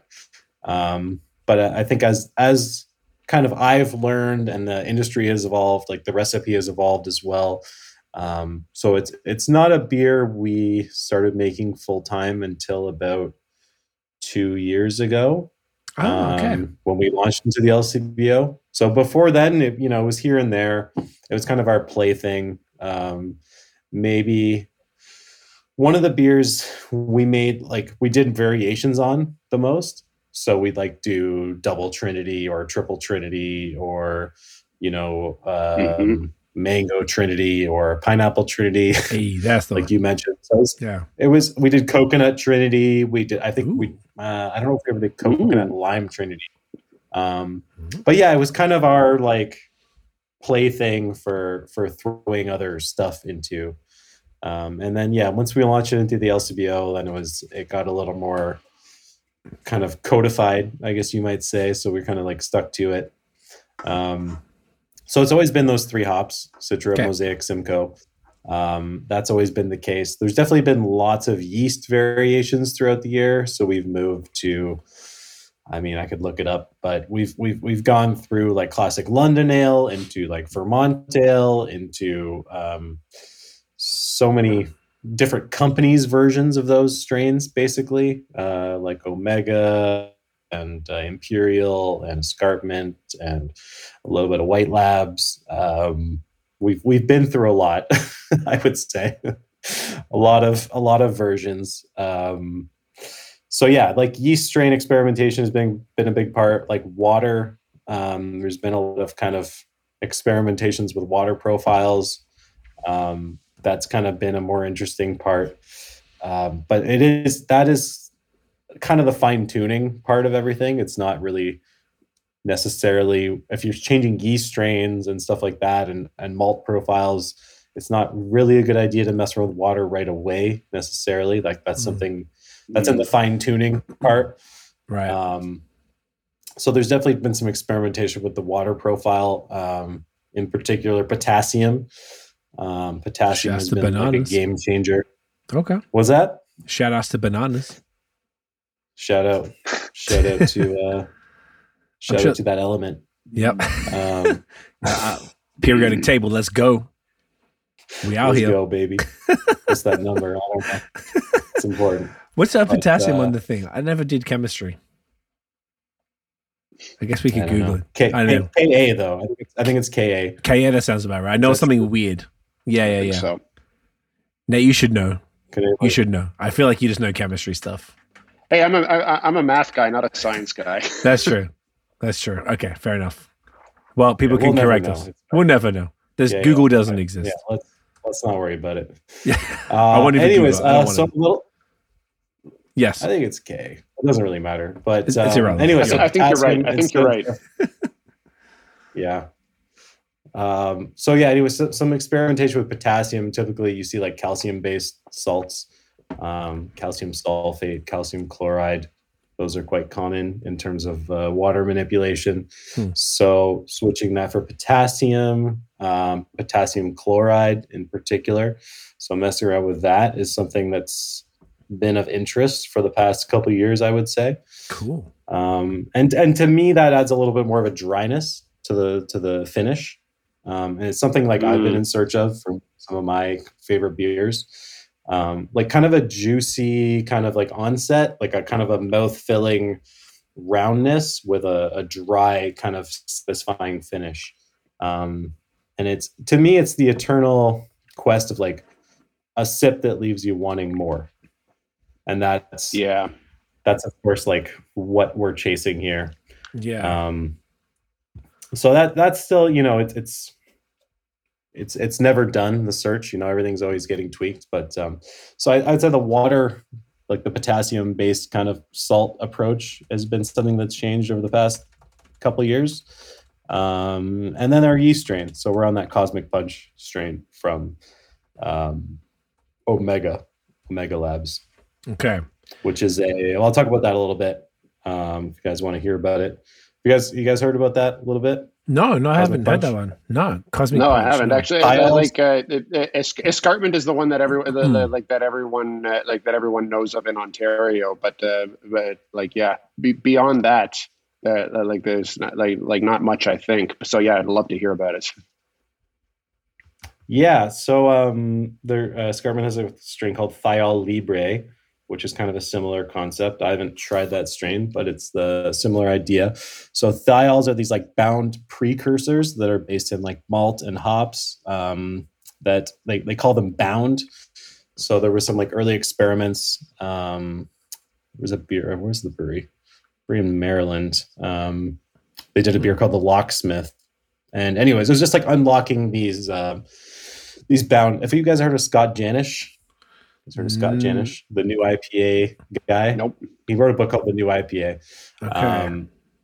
And so he did a whole thing on like interviewing breweries and anyways, there's so much hop research. It's kind of hard to talk about it all at the same time. But essentially, yeah, there's this new yeast strain called Cosmic Punch, and it like there's these compounds bound into malt and hops that this yeast strain is supposed to unlock or release through fermentation. So kind of the concept is to build in some of these bound thiols that will get expressed through the fermentation. So there's stuff like mash hopping, which is a pretty obscure technique that probably nobody uses unless they're like a German old school brewery or chasing thiols based on this new research, by throwing hops into your mash. So when you grain in, crushing your barley, hot water, first step of the brewing process, throwing hops that are like thiol rich or rich in precursors. If people want to know more, like I think you can get it in Canada now, either through Escarpment or you can get Cosmic Punch through homebrew shops. But essentially kind of loading up your beer or wort with these kind of compounds, and then they get expressed through the fermentation. So I think it is like a genetically modified product. So it is like through some gene manipulation that they've like expressed these traits in the beer or through the yeast. And we experimented with a little bit like 2 years ago, I would say, like right when it was coming onto the market. And then we switched off of it just because we wanted to keep multiple yeasts at the time, but we didn't have the production to maintain several yeasts. So we ended up letting it go. And then pretty much ended up switching to it wholeheartedly about 5 months ago. So all essentially haze or just for this? For everything, everything that's not a Pilsner or like a lager of some kind, or one of these clear kind of situations, West Coast-ish kind of situations. So pretty much every hazy IPA you've had since like February from us has been with this strain, which is kind of fun. And now we're really starting to get to know it. And I'd gotten to know it a little bit when we messed around with it before, but I think right now, like that's a pretty unique aspect of what we do, is just using this fairly new yeast strain that I think most breweries are probably scared or unsure of. But the fact we make so many one-off IPAs, there's no house profile that we're so concerned on keeping. And he said, if there's one way Trinity's evolved, like right now, yeah, we're using a new yeast on that. But for me to go into a little bit more into that is you definitely get a huge tropical character after the fermentation. Okay. So more so than any other strain I've ever used before. Like you smell it after fermentation, and you know, some of them will smell like guava or passion fruit. Like they will have a distinctive, like sweet tropical smell that is like nothing I've ever smelled before. So I definitely like that a lot. And it's definitely starting to evolve as we've used it for more and more months. Like we take basically a lab pitch. So we get like a fresh pitch of it, and then we repitch it and repitch it and repitch it. So there's like a lot of a lot of brewers tend to kind of push that and just really get it. The theory is you get it adapted to your brewery space and adapted to your thing, and it kind of starts to react in unique ways just based on your tanks, your process, your, all that kind of stuff. So we're definitely pretty settled in with this strain now, and there's still lots to learn about it. I think a bigger brewery would never do something as crazy as this, just switch all their beers to a totally different strain. But that's the advantage of being a small brewer-owned brewery, is that something sounds cool and we just do it. But yeah, anyways, so basically, yeah, it loads like a ton of these like thiol, like these thiols are just like tropical kind of compounds, like tropical smelling. They're quite volatile, but they are like low threshold, what we call. So you don't need a lot of them to be expressed, like to perceive them. So these thiol compounds that are generated have these like passion fruity guava kind of aromas, which is obviously kind of part and parcel of like the haze IPA kind of profile. Uh-oh. Frozen there. Oop, I think, yeah, we're frozen. He'll jump back in a sec. Yeah. I found the beer that he was talking about called the Locksmith from this brewery called Sapwood Cellars in Maryland. There's not a lot of information on it, but interesting. Maybe his device died. He'll jump on to say, yeah, but that's it's fascinating, like to change. He's right, like changing the complete, I guess, like sort of. Oh, here it is. There's a whole article of this Scott Janish dude he was talking about, utilizing bioengineered yeast and high-bound thiol precursor hops and phantasm powder to thiol drive beer. Jesus fucking Christ, that's so serious. It's It's that's I feel like that's like some next level nerd stuff there. And I don't say that with any shade. Oh no, that is like a full respect thing. Yeah, my next question really was that I want to ask Jordan is how he sees any of the regular. Obviously, any of his one-offs he wouldn't know any different, but any of the ones he does regularly, what the changes have been. Like you said, you haven't had this recent enough to remember. It's been 4 years for me since I've had it, so I don't recall either. Here he comes. We got you. So sorry, my it just froze on me. That's okay. It's technology. Everyone is used to it. We are good. I was just saying to Nate that I found the thing. It was by Sapwood Cellars, was the Locksmith beer that you were talking about, and I found an article by that. Yes. On Scott Janish's blog, and it was intense, like super intense. So I know what you're talking about. He's okay. Is he the? Because I know that the that Phantasm was from Garage Project in New Zealand. Is that the dude, or is that someone else? Like, this is not Phantasm as such. Sorry, say that again. It was kind of freezing up a little. It broke up. This wasn't. Say that again. Sorry. That's okay. It was the article that I pulled up had something to do with. It was talking about thiols and Phantasm. Phantasm was created by Garage Project in New Zealand. Yeah. Is this? Sorry, my internet is still being a little crappy. Still playing up. That's okay. Yeah. Sorry, that's okay. Up. Do you want to? I heard Phantasm Garage Project. I heard that. Is it? I just didn't hear the other pieces. That's okay. Is the Cosmic Punch? Is this Scott Janish dude involved in all of that? Can you hear me? Okay. Yeah, I think it's okay now. He was just like one of the early, it's like one of the test breweries. Like, so basically they let him mess around with it and like just try to get some results out of it. Gotcha. But he is kind of like the hop guy, the hop science guy. So he's done a lot. He did a book called The New IPA, which just, talked to a lot of innovative, new hazy brewers, like Other Half. And there's a bunch of other guys in there that, he tries to get some secrets out of them. And of course, Cheeky. There's a lot of secrecy around. Yeah, there's a lot of secrets around these brewers, but they're in Maryland. Yeah, Sapwood. So yeah, he was like one of the early brewers, as far as I'm aware, that got to try this strain out and just make some batches with it. So I don't know. So he basically, that locksmith was like one of the early beers they did to kind of demonstrate what this yeast was capable of. Okay. And like for us, like as a hazy focused brewery, it makes a lot of sense to, just play with just it. dive in. Yeah, man.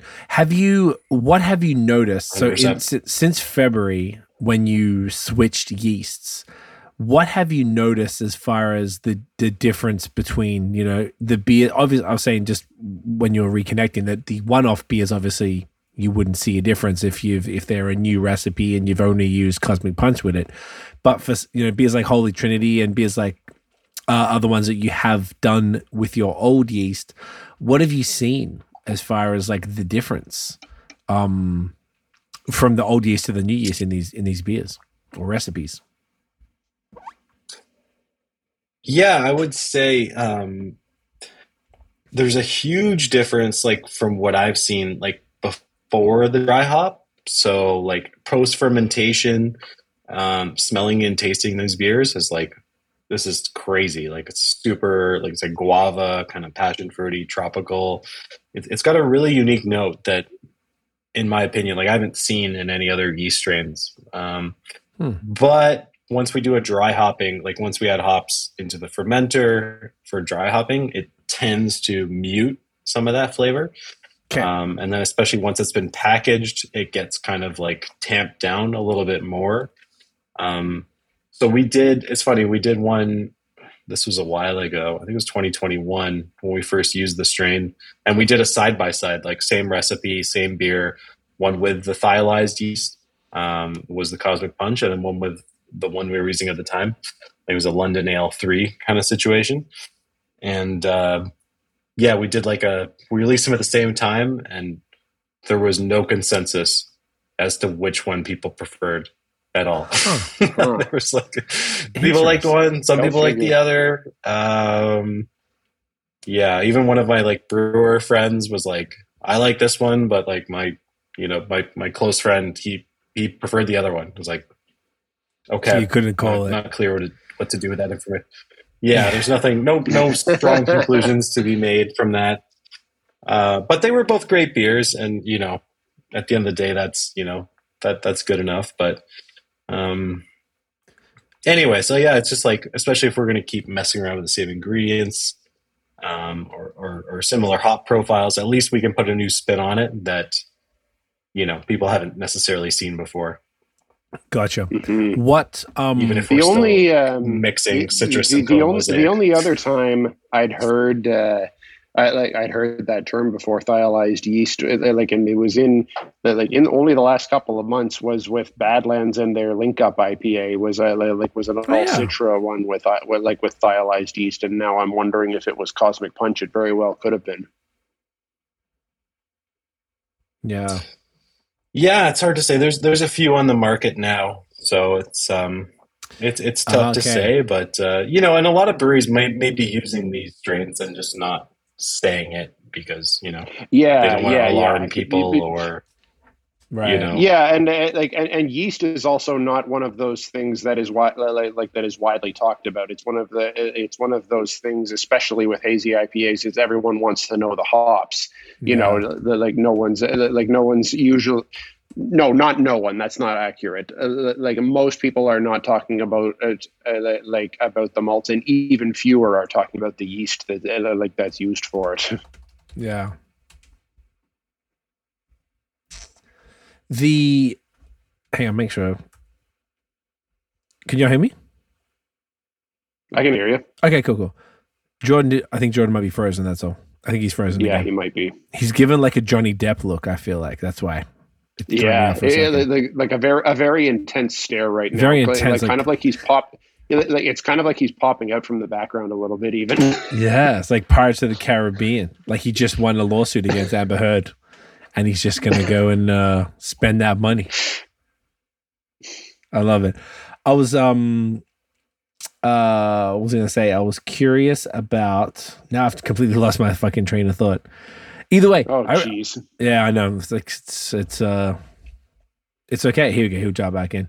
Yeah, man. I guess it was more. I think I was gonna. No, that's what it was. I want to just know why he decided to, run with this yeast. Like when he was saying that, like, you know, some brewer friends would say this way, and some of his team, blah blah blah. Everyone was like giving mixed responses. Like, what was the clincher that made Rouge River decide to go ahead and use this Cosmic Punch when it seemed like it was mixed reviews? I mean, I guess the best part is you can always go back. They're always making, you know, I'm sure he has a bunch of the house yeast. And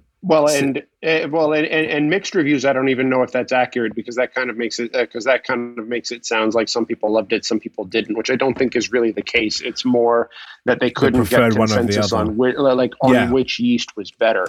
That's what I meant, I guess, is that because you couldn't get consensus, then why was the decision made to move to this one? So that, and you know what, it's maybe we can confirm with him when he comes back on, but maybe with that, like with a lack of consensus, he just went with what he prefers. That's what I bet you that's the answer, because I think that's the beauty of having a brewer owned brewery, is that at the end of the day, he can get all the feedback, but, you know, just like with any business, it's sort of, you know, it's better that one person has the final, or at least like an odd number of people, like a board, whatever, have the ultimate decision.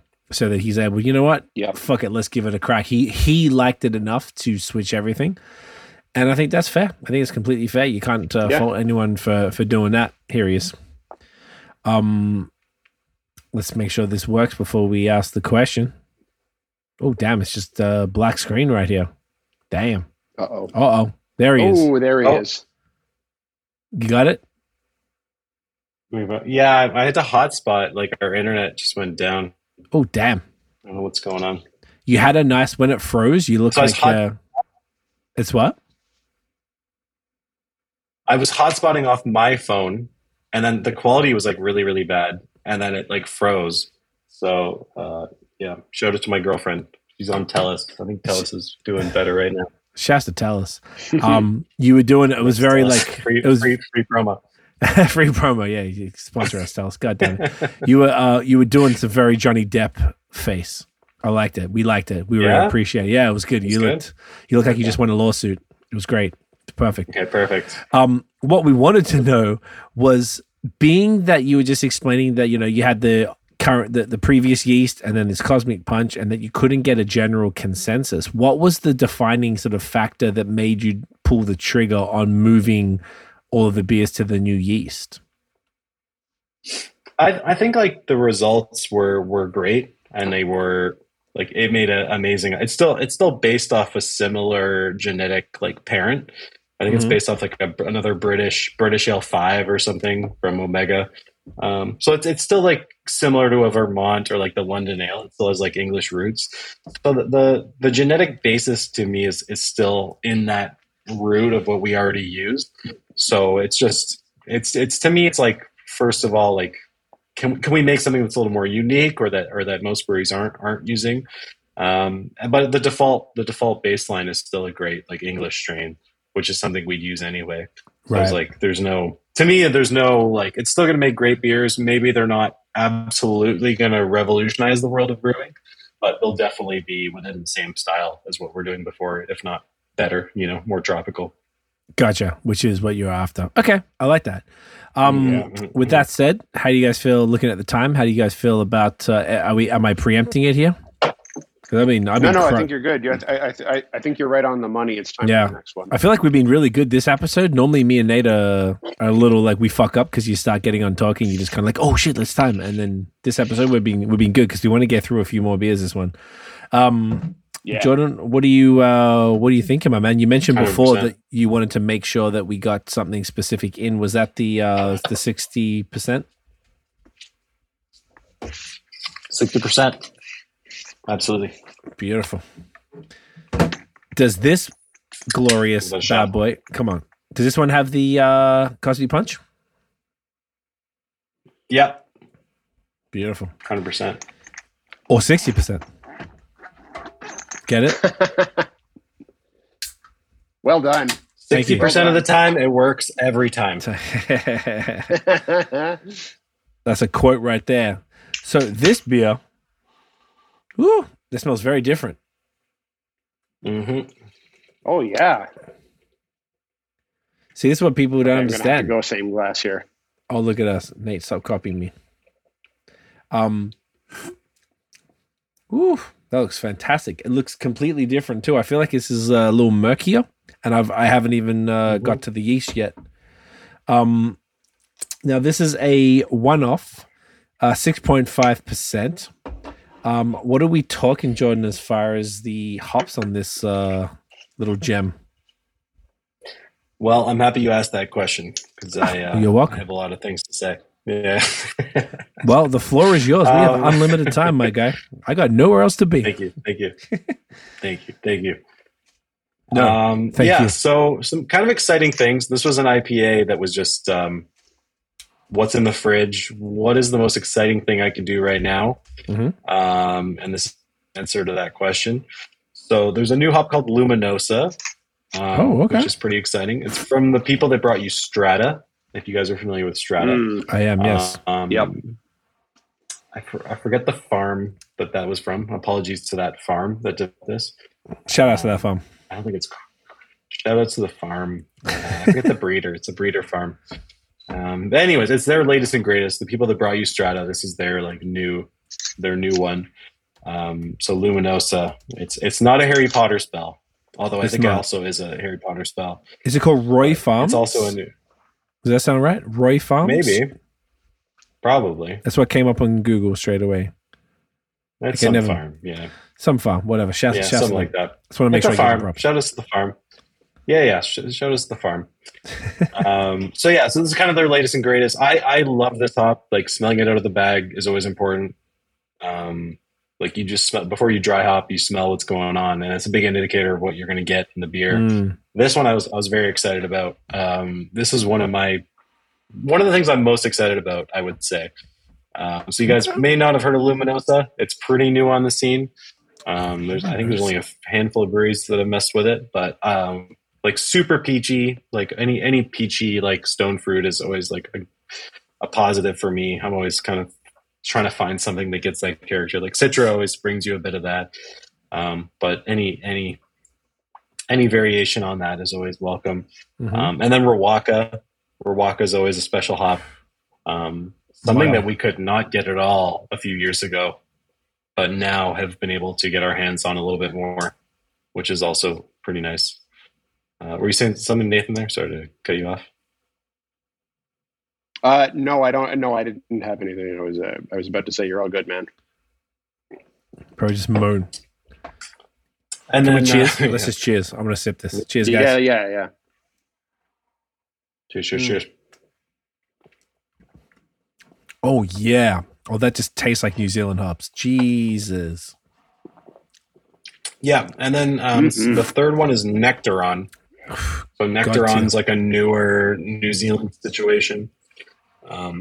That's one of the newer. It's been around for maybe a couple years now. Still pretty new to most people, drinkers and brewers alike, I would say. Nectaron is awesome. But yeah, it was kind of like maybe some of our, to me, like some of our newest and most exciting hops that we have access to right now are these three. Yes. So I figured I'd just mash them all together, see what happens. Oh man, this is fantastic. I've definitely had Nectaron a number of times, and Rawaka obviously, but I think the Luminosa I don't know if I have, but this is a fascinating combination, man. I feel like this is very different to Holy Trinity. It is for sure. 100%. Yeah, 100%. This one is very bold and punchy. Like there's a lot of really bold tropical flavor going on here, and it's I don't even know which one I can't even know which one to focus on. Yeah, I feel like it's where Holy Trinity had that dank, pithy citrus, not quite to the level, obviously, of the Little Rouge with the American style, but it had that little dankness in the background. This has none of that. This is just bright, aromatic fruit juice. And there's that je ne sais quoi of the New Zealand hops, like whatever that thing that New Zealand hops do. You could try this blind, and you're like, I don't know what hops they are, but god damn it, they're from New Zealand. And these are this is spectacular, dude. Yeah, and I think the interesting thing I would probably bring up is that like all of our IPAs are based on a pretty similar base recipe profile. Yep. So like water and malt and yeast. So really like trying Trinity to this, it's really just a different dry hop profile. Right. So we're just changing that up, and it's crazy, how much difference you see in just that. So much. Just a different dry hop combination. But like I said, the water, the malt, everything's pretty like standard-ish, more or less. Like they're pretty similar. There's like slight water tweaks on some of them, but by and large, it's the same. But like you taste that and you taste this, and they're pretty different. And that's what I say to people that think all hazy IPAs taste the same. You like taste this, taste that. And people, I kind of wanted to talk about this a little bit before. Could be more. You walk into breweries that have, breweries that have 4 or 5 beers, hazy IPAs on tap, and you're like, well, what's the difference? And it's hard to kind of express that sometimes, right? Like I imagine talking about the IPA we just had versus this. Obviously there's a lot of ways to quantify that, but having so many IPAs, it's like it's hard to communicate that without just being like, just taste it. I absolutely, man. I would really hope that anyone criticizing hazy IPAs at this point in 2023 would be very aware that they are not the same. And I think this is the beauty of having a brewery like Rouge River on the pod, where we're getting to try different hazy IPAs from the same brewery, and it's night and day, man. Even just like the interesting thing to me is that if you're saying the base is basically the same, I mean, obviously Holy Trinity is 6.8, this is 6.5, but even just the opaqueness, the murk on the 60% is very different. The hop profile is completely, we're talking citrus, very citrus forward on the Holy Trinity, just because of that sort of like just a little touch of that pithy grapefruit, whatever. But this is just straight like a bowl of, like you said, guava and mango and all of that. It's this is glorious, and the body is crazy. Yeah. Yeah. To me, like this is just like, it leaves you wanting another sip, which is like the ultimate goal of us, out there. Just like you put it down and you're just like, yeah, I want another sip of that thing. And I think, and New Zealand hops are. Oh, sorry, Jordan, didn't mean to interrupt you. Go ahead. No, I was just saying, like with water and all that stuff, and the whole game of it all is like the best IPAs I've had in my life. Is just like you don't really want to put it down. And the only reason that you do is that it's 6.8, and that you need to. And like, I'm into cocktails and tea cocktails and all that, and it's just like it's the same thing. It's like it's so delicious, but you're just like, I just need to place this down so I do not keep drinking it, because if I do, it's going to be bad.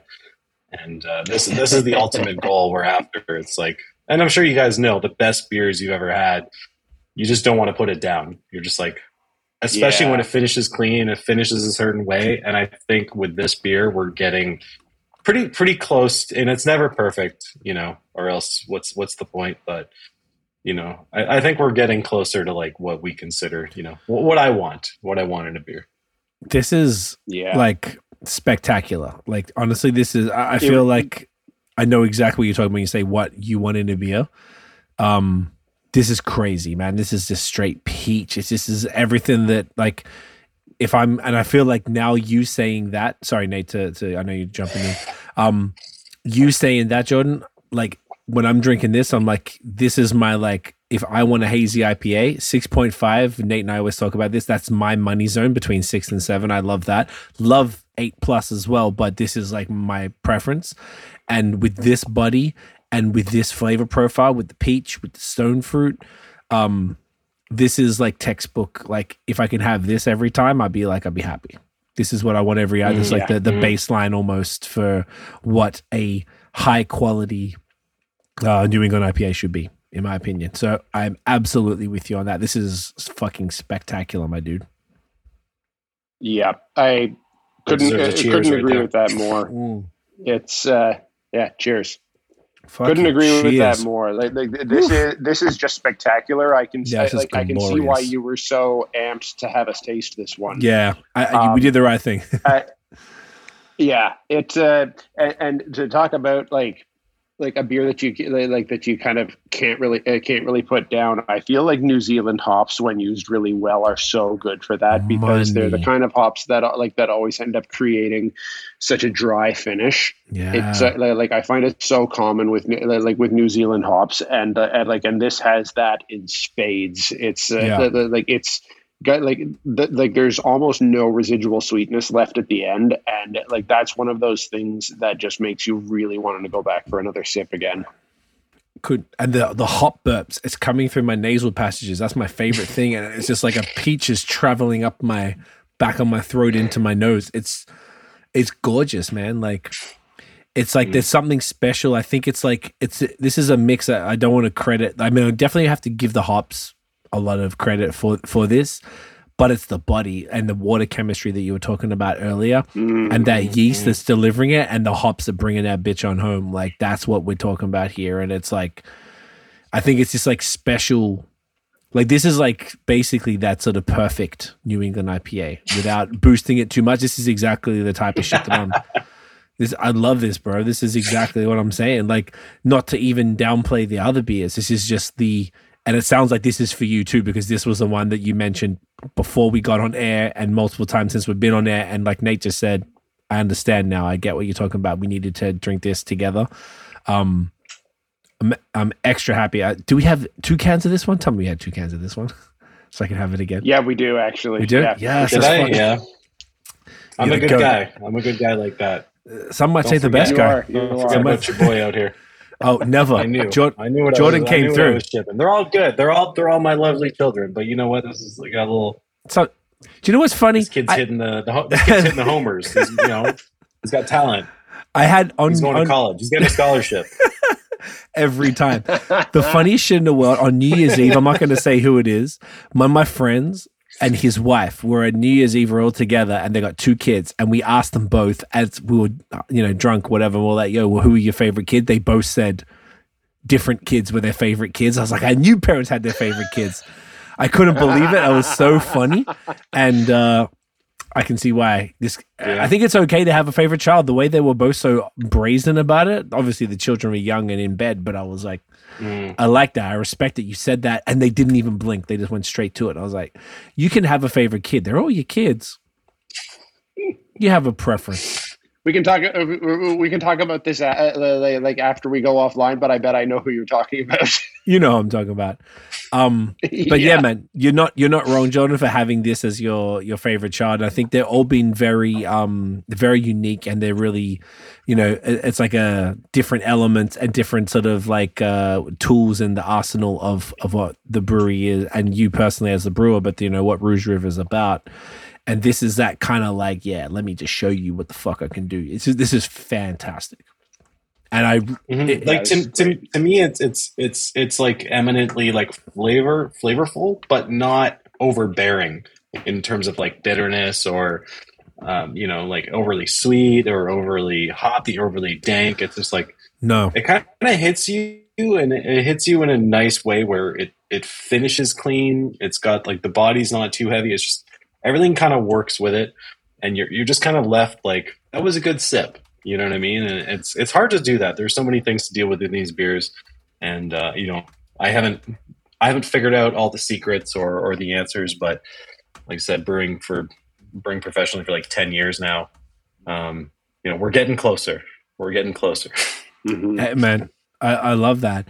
I feel like, man, it's like, I feel like there's different parts of it, because on the brewer side, you've been working on obviously the water, the yeast, the sort of the way you put it all together, and then on the the hop farmers have been there, putting together all these different type of things, and the New Zealand hops like Nectaron, Peacherine. To me, this tastes like a Peacherine beer. It's that heavy in peach. I think Peacherine has been one of my favorite new hops, and the fact it's not even in here and it tastes like that is is amazing. It's Watch just out for like Luminosa, man. So Luminosa's coming for Peacherine. Luminosa is one to watch. We'll see. Luminosa's on my list right now. I think I want to have some single. Contract it. Don't even fuck around. If you don't messing around. Let me do it first, though. Just give me a couple of weeks, though. I haven't done it yet. But by the time the breweries hear this, you've got a couple of weeks. We got a couple of weeks up our sleeve, bro. You're safe. You're safe. We got some time. Time. You lock in them contracts. So Luminosa, if that's would you say of those 3 hops, then Luminosa is the dominant? Is that what's delivering that like whatever it is? Star of the show. Thank you. I would say yes. So what are the characteristics perhaps of Luminosa? I've definitely heard of it. I may have had a single hop beer with it, but I don't know. I don't recall. Probably Badlands. I think they did a pedestal with that one. They did, but I haven't been... I might not have copped just because I've been a little overstocked with these American trips. Has kind of fucked my game up this year.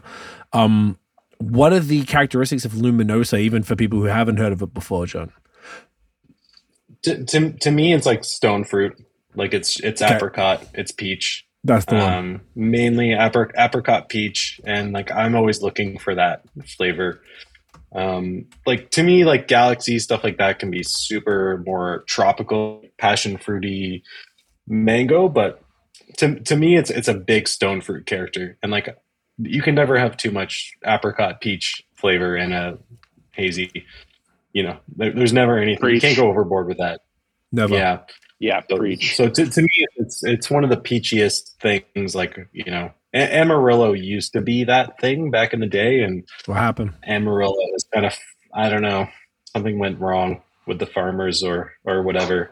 It's fallen out of favor a little bit. Yeah, it's coming back a little bit. I will say it's been coming back a little bit, but when I was home brewing, like, you know, back in the 1800s. You know, Amarillo was big like a while ago. I'm so old now, but no, like Amarillo used to be great, and then something, you know, just things happen with it. Like different farms grow it, and it just kind of, it doesn't have the consistency that it used to. But it's coming back. It's coming back. Back. But Amarillo used to be the peachiest kind of thing, and then Citra kind of came into that pocket a little bit. But to me, Luminosa is like I'm very excited about it, and I have very limited experience. I will admit, like in a handful of beers, but compared to some of the other stuff, and it's hard to stay on the cutting edge of hops. It's like you know, it's a dangerous game when you overcommit to things that don't pan out. But Luminosa, I think, is definitely one of the hops I'm pretty excited about coming up. It's one to watch for sure. Yeah. Okay. I wonder if instead of like what I almost feel like is that sometimes like the Amarillo and like the more maybe like I was about to say classic hops. That's really not fair, but like the more like, you know, established hops aren't depreciating in quality, but these new ones are just fucking like ramped up so crazy that it's like not putting them to shame, but it's really making people like, whoa, what is this? What's happening? Like, you know, with these breeding programs and such, I like that would probably be my guess as opposed to it being flat. It's just things are changing. And the way these all new hops, you know, that Nectaron, Peacherine, Luminosa type of Rawaka, you could put it in there. I don't know if it's Wakatu and Waimea and all those New Zealand hops that are like, seem to be eclipsing because it was the Australian hops for a while, Galaxy, Eclipse, Vic Secret, Ella, all that stuff. And then I feel like that had its run from 2018-ish for a few years. And then the New Zealand hops just kind of like, just, you know, controlled the game. And it could even just be that they just whatever the hell they did to make these damn plants, they nailed it, and that's really what it is. But it's not even a detraction on the maybe legacy hops like Amarillo and such. That'd be a theory anyway. Maybe. Yeah, I think certain hops have like held up like a pretty consistently high quality over the years for different reasons. And then there's like the hop companies are always trying to push like new varieties, trying to give you like the latest and greatest thing.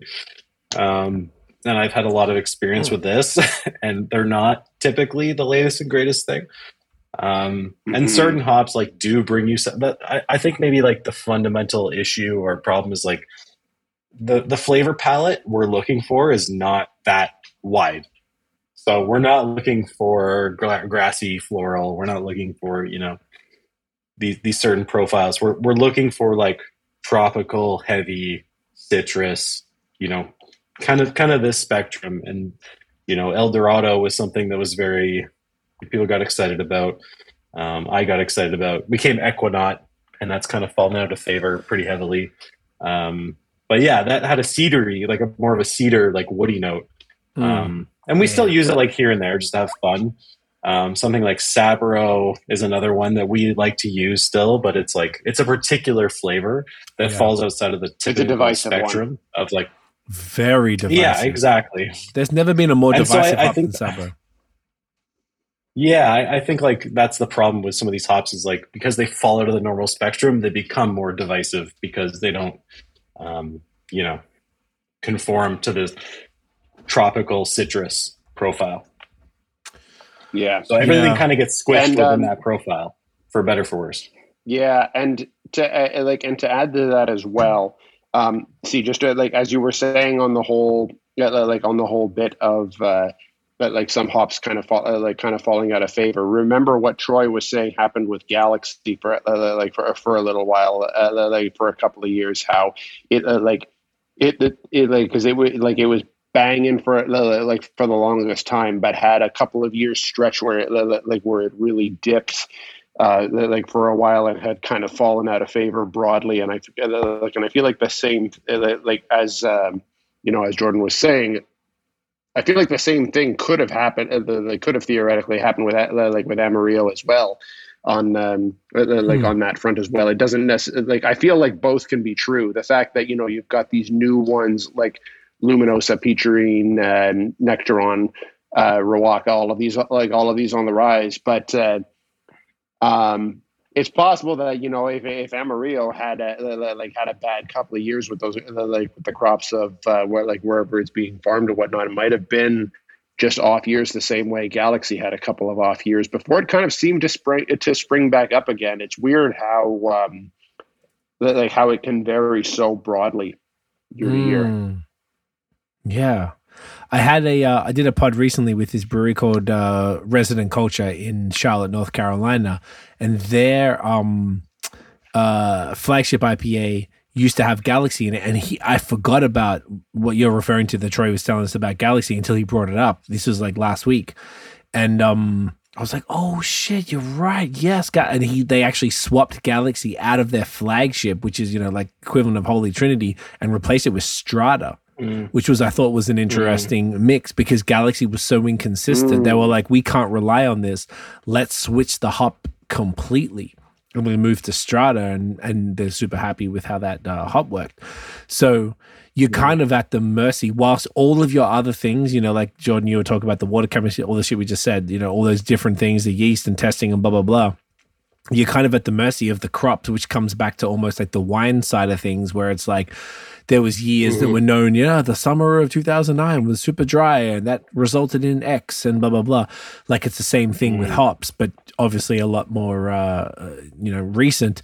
And it just is what it is. Like if it's a shit thing, I guess that's probably the benefit of going to Yakima or fucking, if you want to make the whole trip down to New Zealand or Australia to go and actually do the hop rubbing.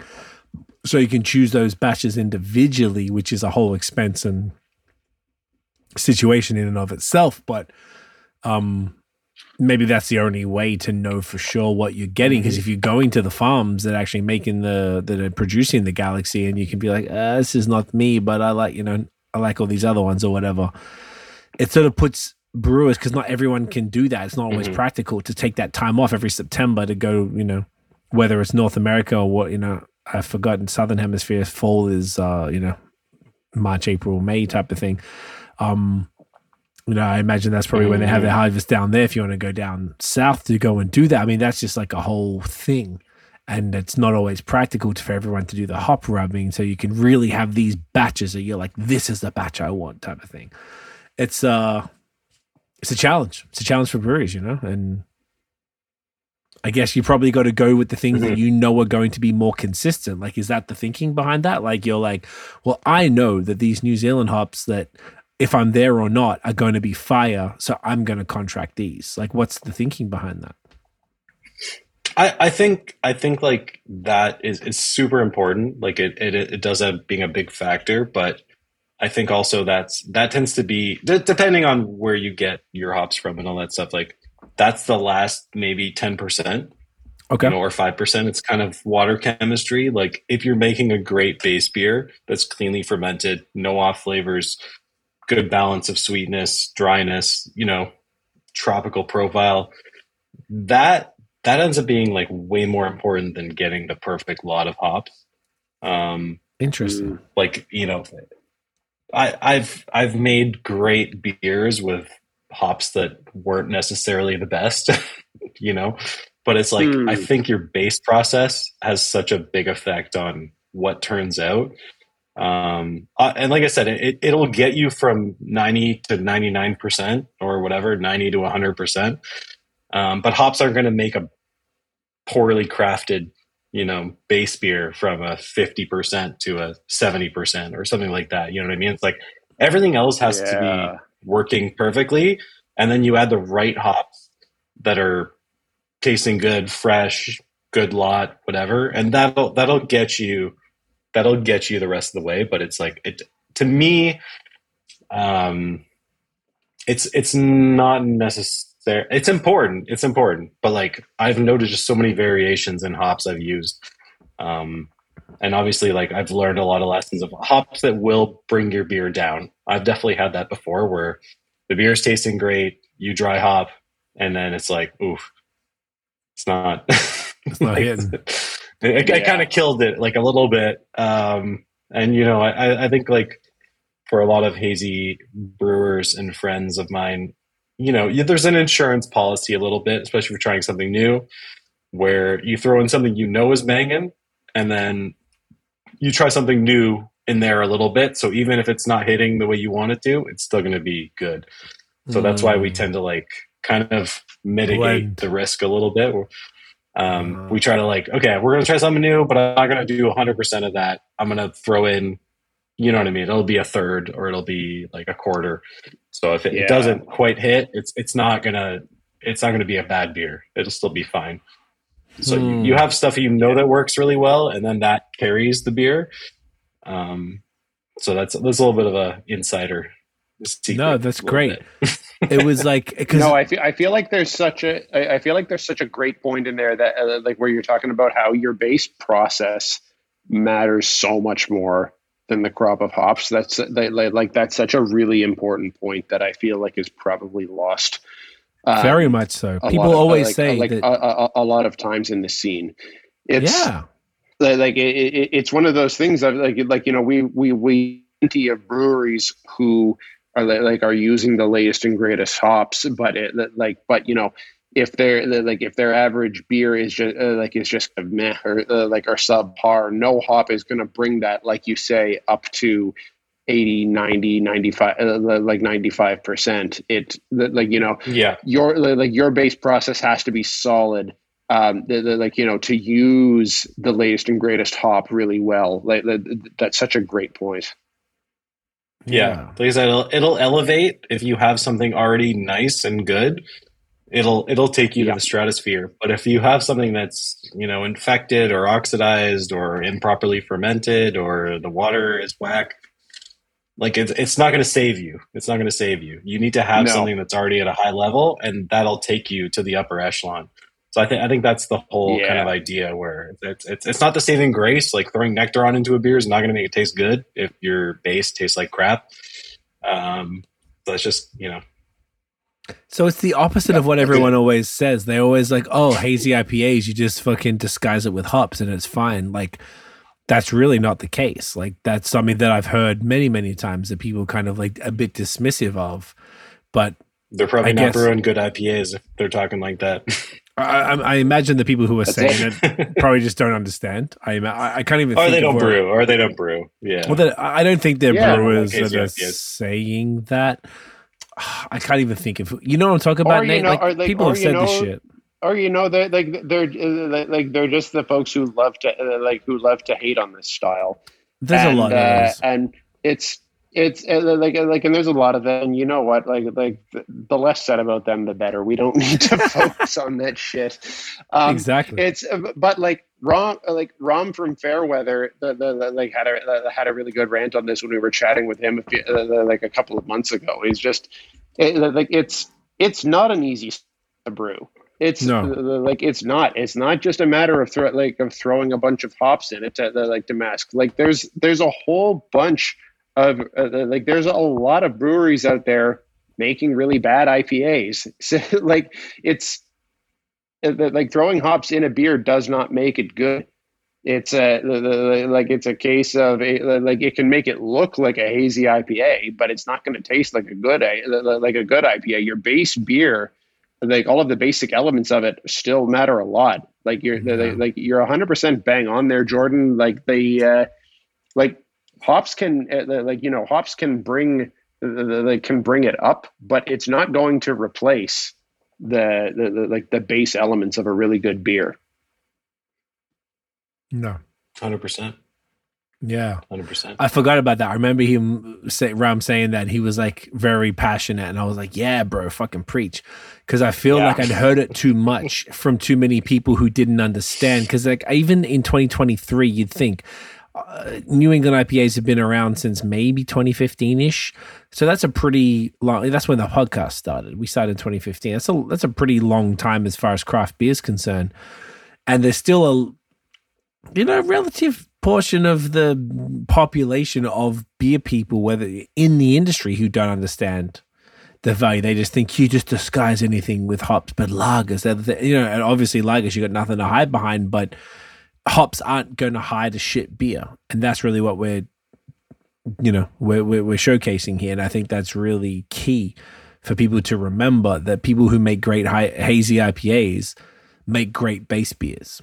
And they complement that with fantastic hops and fantastic hop combinations that they have curated, as opposed to disguising flaws with those hops. So, I think that's just important to bring up. And, as proponents and passionate evangelists of hazy IPAs, as the three of us, I feel like that's just really important to sort of really push that point forward here. It doesn't come up that often, but it comes up often enough that it's all right, there is the difference between a mid and a A1 fire haze, and that needs to be recognized. I would say there's definitely a give and a take to a certain extent. Like I said, if you're already at a certain level of consistency and your brew team or whatever, which in our case is just me, a lot of breweries have bigger teams, some smaller, actually not, because I guess you can't get smaller than one. You can't have smaller than one. Maybe if you only had one, if you had one part-time brewer, that would be smaller. There you go. Okay, I'm full-time. I'm one full-time, so maybe that's a point of distinction. But no, like I said, I think there is a great beer can pull it up a bit. A great hop can pull it up a bit, but to consistently hit outstanding beers, everything has to be at a high level. And for us, because we're so focused on IPAs, or I've been focused on IPAs for the past 10 years of my life, that is the utmost importance to me. So yeah, everything can be it, but if you can consistently stay at that level, that's just a testament to your dedication to the whole process. And not that we talked a little bit about I'm an occasional lager brewer. I plead guilty to be an occasional lager brewer drinker, but there's still love. There's still love. Yeah, totally. Yeah, we're getting more regular. I feel regular, I'm very much looking forward to the next pod when we can check in after you've sort of really gone deeper into lagers, because I feel with someone like yourself who is so passionate about the New England stuff, that to the levels that you've gone to craft what you consider the perfect New England IPA as far as the water and the hops and the yeast and blah blah blah. once you get like hyper, I feel like there's no Rouge River beer that you haven't got nerdy about. So I'm definitely not trying to take that away, but I'm saying once you get like balls deep nerdy about the shit, I feel like it'll be a whole other conversation. And I feel like I can see you getting excited about it. And I think it's just more like a time thing of just going, and you just got to like, surround yourself with the lager side of things to really like get like extra nerdy about it. Cause it sounds like, without obviously Nate and I aren't brewers, but there is a different approach to that, to lagers. Obviously, better than us, compared to New England, what makes an incredible lager than what makes an incredible New England IPA, that the level of like nerdiness you have to get involved with is just different. I'm sure it's still the same level of nerdiness, but just different direction that you just have to aim that shit in. I'm excited, and you're already doing all these other things. It's more just like, all right, how deep do you want to go in lagers? You're already like, you already know what's up with this one style, and others. Like, not to say you've done, like we talked about it off air earlier. You guys have had a barrel program. You guys are doing stouts, and obviously, I remember being blown away when we did the pod last time by a fruited sour that you had. That was just crazy. And this was pre-smoothie era too. This was 2019. This is just like a fruited sour, like a lightly fruited sour. I think it was I think it was peach. Peach is the best ever. So it's not like you're unfamiliar with many of these other styles. So it's more just like a matter of time for, like, depending on how nerdy you want to get with it. Yeah, you can put, like I said, we're talking about lager a little bit, and it's every style is its own world. So it's true. I'm not saying it's impossible to do every style really well, but I'm just one man. I'm just one man making these beers. But like I said, if I'm going to make something, I'm going to put all the research I possibly can. I'm going to experiment. I'm going to do whatever I can. I'm going to put my heart into it. So it's going to be made in a certain way, and it's going to be good. And I wouldn't release it. I would dump it down the drain if it didn't come up to a certain standard for me. And we maintain that as a brewer, owner, guy in this industry. That's something special that we can kind of maintain. It's like, if it sucks, it's not getting released, because I taste it, and I'm a beer drinker. I'm a beer lover, and that's not some like marketing BS. It's like, it's got to taste good, and it's got to be something I'd be proud to like serve on the bar, or put on my online store that I ship. Of course. And we fuck with that attitude because, this is something that we've talked about multiple times before, is that the breweries that we love the most are the ones who are passionate about what they're brewing, who are brewing the beers that they want to drink. And it really seems like that's what you're about, 100%. And I think that shows through. Like, if you're not going to put something out that you're not that you're not passionate about, that you're not that you're not pleased with the quality of, that it's not that no one, none of your consumers are going to taste that beer that you're not happy with. Like, that's the kind of attitude that produces the best beers that we've ever had. I think C will agree with that assessment. Could not agree more. I think it's important. Like, everything you've said, Jordan, the way that it's like, I love that you're like, I know you were kind of maybe like joking-ish, but you're also like, no one tells me what to do. But like, that's important, because if it's one person in charge of the brewing, as Nate just said, the best breweries do what the fuck they want to do because they want to do it. They don't really bow down to trends or to like, people want this and blah, blah, blah. Like, if you're tapping into lagers, it's because, all right, you're convinced that lagers are worth your time, and then you do it. That's what I think make the best breweries. Out of, doing this for 8 years and speaking to so many people, that's what, we have figured out, that the best breweries just do what they feel is best. If there's no passion behind it, it's really hard to make it good. And that goes for any industry, really. And particularly, this is like a, science art thing. So if it's you don't care, then how are you going to make it good? You can't just like half-ass this stuff. Like it has to be nerdy, and you have to drill down to every element that we've been discussing tonight. Like I feel like this is not the direction I thought this pod was going to go, and I think this is way more interesting than anything else we could have done, because we're really talking about the philosophy of approaching beer and how like important the water is, and those each elements that all come together to contribute to the end product. The best breweries do what you are doing. And I think that's why you're around today. And that's why you're in the conversations in the province of Ontario. You know, like I was in Quebec for 10 years, and obviously I was in Ontario all the time, but now I'm here full time and focused a little more on Ontario just because that's what I see when I leave the house.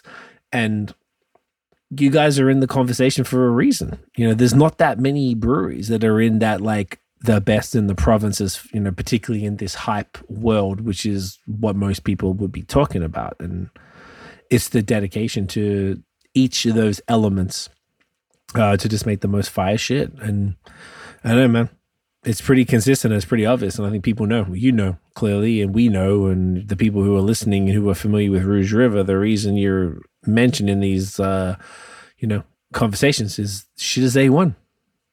That's what we're here for. A1 fire. You know the vibes. Right. Thank you. A1 Wagyu. A5. Oh, A5. Is that the best Wagyu? Is A5? God damn. A5, baby. Do you know why I say there was this? I think it's up there. It's up there. A5 Wagyu. Okay. There was this Tumblr like screenshot joke. It was like this dude who was like, "Oh, girls think they got it hard. Do we have to be like doing these like acrobatics while giving you these A1 strokes?" It was like this sex joke, and I just always thought it was funny saying A1 strokes, and I kept using A1 now as like the best thing that you can get. Like if you want to give the best of whatever it is, it's like A1. But then if now Wagyu's got a different scale, I don't think A1's the best. So that guy he fucked up the game. He maybe should have said A5 strokes. Yeah. He might be. He probably hasn't had a good steak before. Yeah, he's got to eat more steak. He's got to learn. So, you know what? Yeah. He ruined me because I guess I haven't had enough steak because I didn't know. I just keep saying A1 all the time. And if it's not that good, I'd be like, oh, why don't you give you guys B2? You know, like you bring it down. A1 is the steak sauce. Maybe that's what he's talking about. That steak sauce. Or is it that H1? Is it H from that? Or is it not A? A good steak sauce, though. Yeah, it's probably not the good. It's that British. No, HP. That's the one. The British one. But there's also A1 I think might be a steak sauce. Maybe I need to learn more about the steak world. It is a steak A1 sauce. steak sauce? Are you looking at that, Nathan? But you would never put A1 on a good steak. No, you would just eat that shit raw dog. No, you wouldn't use A1. Maybe a little bit of salt, pepper. 100%. Keep it clean. Salt and pepper. Speaking, I was trying to do a segue. I ain't got no segue. What do we want to do to maybe? What do we want to do next, boys? What are we feeling? What's the vibe? So we've done lager, American pale ale, 2 different types of hazy IPAs in the 6-ish realm. What are we feeling? Jordan, what do you think? I feel like staff choice here. This is on you, my friend. I feel like that was pick. Clay. We could do clay, or we could do groovy. I think is the options. Okay, so clay is a double IPA. Groovy sour. Yeah. I'm kind of, as much as I would love a double IPA, I'm kind of thinking to round out the portfolio for everyone to see what we're working with here. Maybe the groovy might be the way to. I'm down for that. Let's do it. Yeah. And I was just bigging up your sours, man. Like I think about that. There was that. What was the name of the sour back then? 2019. Do you remember? Oh, he froze again. I could probably just find it. Yeah, it's okay. He'll come back. I'm not afraid. Jordan's come back before. He's not scared. Yeah, he'll be back. He'll be back. This is that last joint. Fuck me, that was so damn good. Oh my god, that was good. Right? Oh my goodness. We'll see the double IPAs. Ooh, they're looking fucking fire, bro. But yeah, I feel like this is the move. I'm scanning through the. Wait, random thing. So you know what this is doing when his screen freezes? You know how on like on iPhone pictures, if you if you hold your thumb over like over a subject, like specifically over a person, it'll do that thing where it lights up and signals out like the person's face. It looks like it's doing that on his face right now. Yes, I know exactly what you mean. Like in those live photos or whatever too. Yeah, exactly. Yeah, I know the vibes. That's going to mean nothing to anyone who isn't watching the video, but like you probably know what I'm talking about, though, if you have an iPhone. They know what they talk about. I really hope that. Oh, so actually, I'll wait till Jordan comes back on to tell him about the the beer. But yeah, I remember having the sour during the podcast we did last time, and it reminded me at the time the epitome of sours was Jelly King. And it just reminded me of whoa, like this is as good as Jelly King. And because there wasn't really much at the time that was as good as a fruited Jelly King. This is once again pre-smoothie sours. So I'm super curious to see how this one goes. And I think it'd be a good go. Yeah, I think that's the right choice. And Jelly King was is definitely the preeminent dry hop sour in Ontario, like even the base Jelly King and the fruited Jelly Kings have just been absolutely spectacular. I feel like in particular the berry Jelly Kings have been particularly money. Not even just like the flavor has obviously been spectacular, but even just like when you see like a bright purple thick kind of thing there's one of those things that even just from a visual perspective is something spectacular. Exactly, and that's what I was excited about from that first sour. Jordan, do you remember the sour that we would have had in that first podcast in 2019? It was, I believe, some sort of peach or apricot sour, and I remember losing my mind over it. And once again, pre-smoothie, so it was like tons of fruit but not like smoothie level fruit. Can you hear me?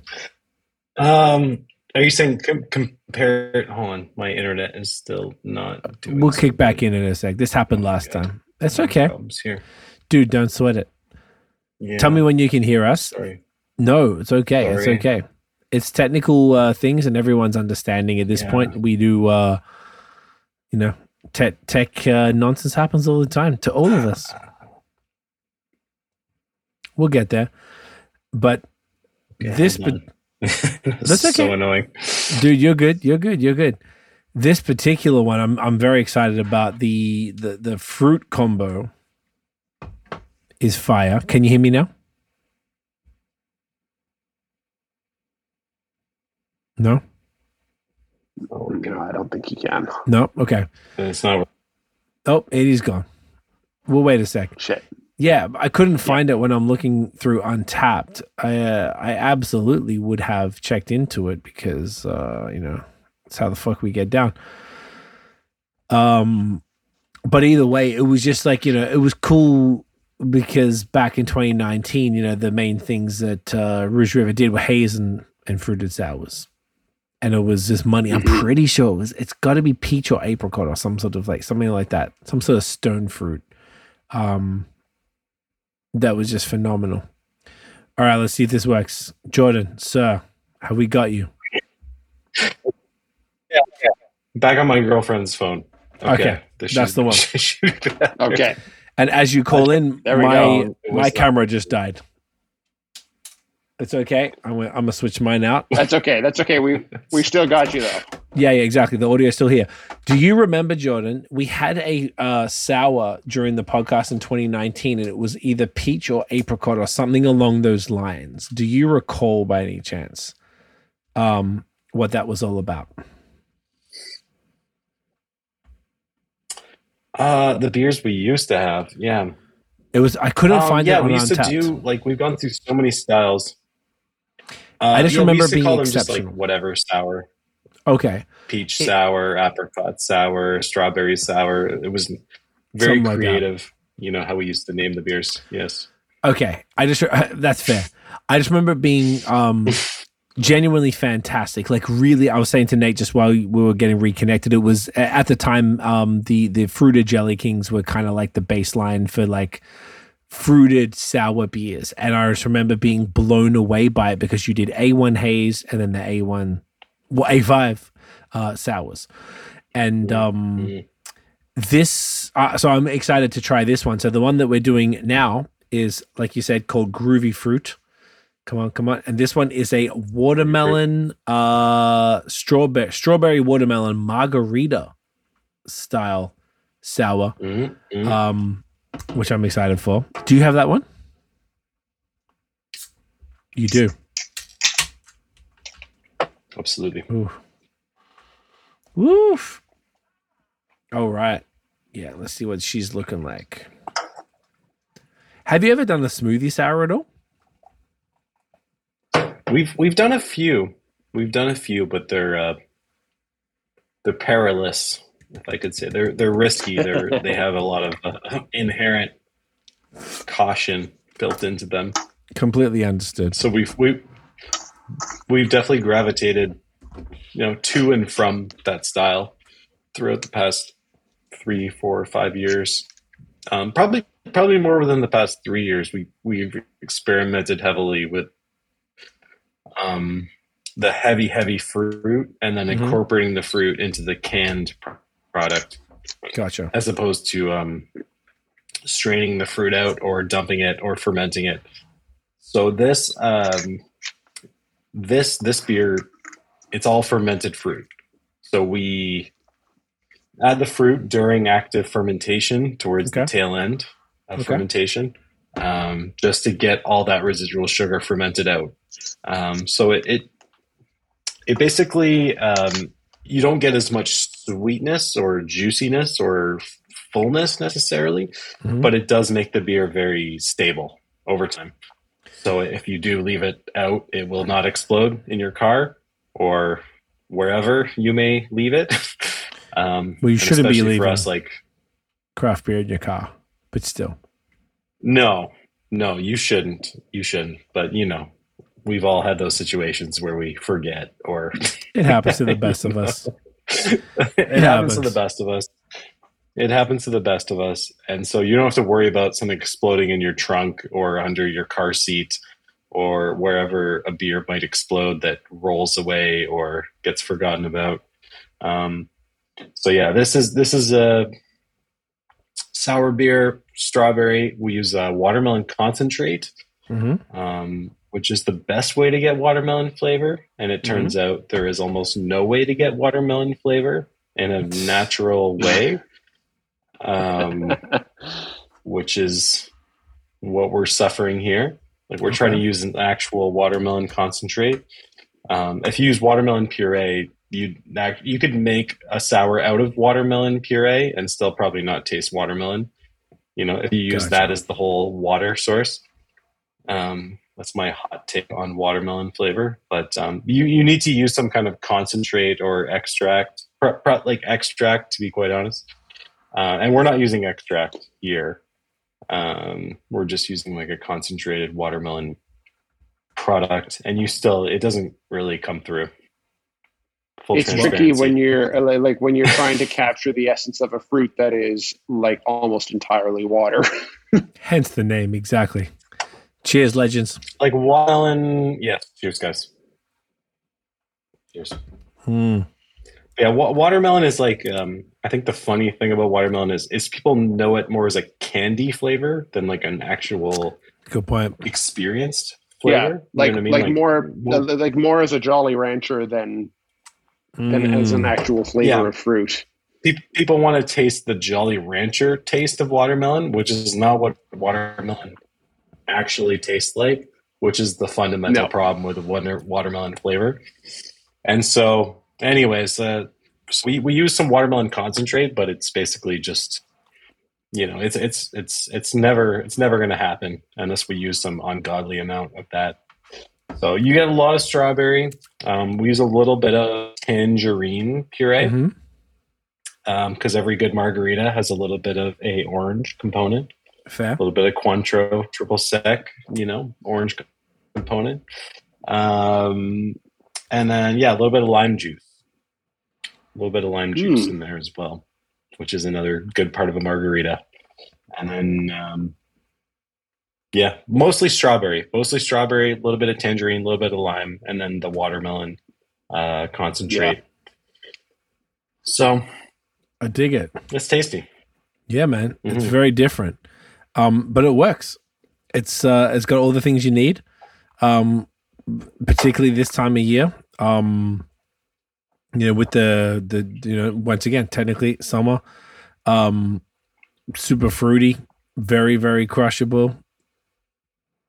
I really nothing else to say. This is fantastic. It's a nice balanced little gem that sort of rounds it all out. Tart, tangy. That's the words I was looking for. Yeah, man. A little bit of salt as well. Actually, yeah, the salt is that we throw a little bit of a pink Himalayan just for style. Gang up in there. I love that. It's nice. Yeah. It's nice salty per se, but it's just a little, Yeah, exactly. Just it's like not background. Quite like a seawater kind of thing that you might guess from that you might get from a Goza, but there's a little something there that that kind of contrasts the fruit a little bit and makes it a little extra refreshing. Even it's a nice touch. Mm-hmm. It's the kind of thing that if you hadn't said there was salt in it, you probably wouldn't have necessarily noticed it, but you would feel that kind of little parching effect. Mm-hmm. Mm-hmm. Just makes it a little more satisfying, like on the finish and in the body. Yeah, so it's like a funny part about salt is there's such a big spectrum in like what's perceivable or whatever. Like there's such a huge spectrum in there. So we're trying to get it where it makes it feel it feels full and it feels satisfying, but you wouldn't think it's salty. It's not like it's like swallowing salt water. Like that would be the extreme example. But that would be obviously way too salty. But something that's just like, it's just like it just kind of has a little background satisfying character, Yep. Yeah, 100%. I've definitely had Gozas before that have that have legit tasted like they were brewed with seawater, and and they were good for what they were because I was expecting that it would with it being advertised as a Goza. This is one that if I had not known there was salt in it, I don't know that I would have picked it up. I'm tasting it because I know it was in it. We talked before about all of the preconceived notion how you can be primed for flavor and all that, but it is not a standout flavor in this. The strawberry is definitely way more up front, and and kind of the citrus notes of the tangerine and lime juice come through way more than that. The salt is more of a less detectable addition to it, but really serves the overall beer quite well, I think. Yeah, this is I think another fun one that would be I don't want to say experiment. We're not experimenting on our customers by any means. We love you all and we cherish you. But not saying there's salt in it, right? Not knowing that there's salt or it's been salted and seeing what people perceive in that. If they didn't know there was about a kilo of salt in the whole batch in 10 barrels is about 1,200 liters. So it's about 1,000 grams of salt in the whole situation. But if you didn't know there was salt added, would you have called it out separately necessarily? And that always, that gives me a kick. Once you say there's salt, people tend to be like, oh yeah. It's I get the salt. But if you didn't say exactly, if you didn't know, or if you didn't look up the tasting notes or whatever, would you say oh yeah, there's salt added? And that to me, that's the fun play. And it's just, it's to me, it's we're chefs at the end of the day. It's you don't need to ask why it tastes good. You just need to enjoy it, and it ideally just adds to the experience. And you get these little notes. It's just supposed to taste good, and absolutely. That's it. And I think it does taste good. I think it tastes great. And the job is done. That's what we want. It's and it's not overly salty, and you don't notice it, so it's enough. I mean, it's called a margarita, so there's an expectation of salt. You've set that there, and watermelon is a light flavor that everyone knows. And the strawberry is also a pretty chill flavor. So it's just like a great, not too intense, very like it's like a crusher that is like, sometimes sours can be a little filling, I guess, maybe depending on the volume of fruit. And this is like you could rock this by the pool, by the beach, in the park, whatever legal drinking situations that present themselves. You could crush this all summer long with no problems, which is fine, and it's like cool contrast to the rest of the beers we've had tonight. This is it's rolling out to LCBOs across the province currently. Nice. So yeah, it's just in a few stores right now, but I think we got about 60, 70 cases that are rolling out across the province. Hell yeah. And I got another batch coming that's not been brewed yet, but I got to make it. And then that will be in more LCBOs in a couple weeks. Same. Once I made it. Once you made it. Same fruit blend. Strawberry watermelon margarita? Yeah. Yep. So yeah, this is like the summer seasonal for Rouge River at the LCBO. So this will be the one you'll see at all the LCBOs.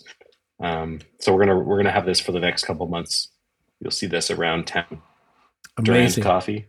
Yeah. Other locations. Head on LCBOs, down. Other bars. I'd love to see that. When did you guys? I mean, obviously, last time we chatted, you guys weren't in the LCBO at all. When did that happen? How did that happen with the LCBO? Yeah. You know what? Like, there was a desire to bring our delicious beers to more people and expand our reach, and just having one physical location, as we do in Markham, limited us a little bit. And I think the beer has a lot of potential to expand and reach different people, and the quality should be enjoyed by a greater amount of people. And so it's just a way to expand our reach a little bit, and just kind of try to get the word out. Because just having a tap room and a social media presence is like one thing, but obviously Ontario is a big place. Sure for is. better or for worse, and there's a lot of people here, and so like reaching the LCBO is like a big opportunity for us. So that was just kind of like, we don't want to be the biggest brewery in the world. Like, I don't have those desires. Like, quality and control of product is, as a brewer, is very important, and we're still able to do that at this scale. I still make all the beer myself, every batch. Hopefully not forever. I mean, it's great that I do that, but like ideally one day you got to kind of like go a little bit. But for now, it's hard, but it's still me. Mm-hmm. But yeah, it was just a desire to just like kind of expand and just try to, spread the message a bit and get to reach more people.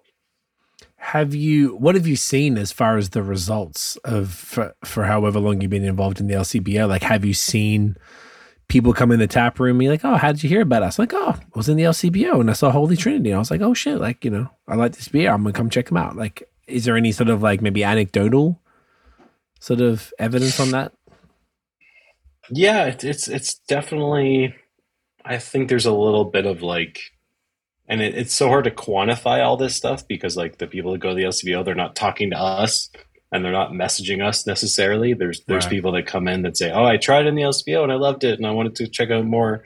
And then there's just like, it's really hard to track some of this stuff, but It's a little gray. Yeah.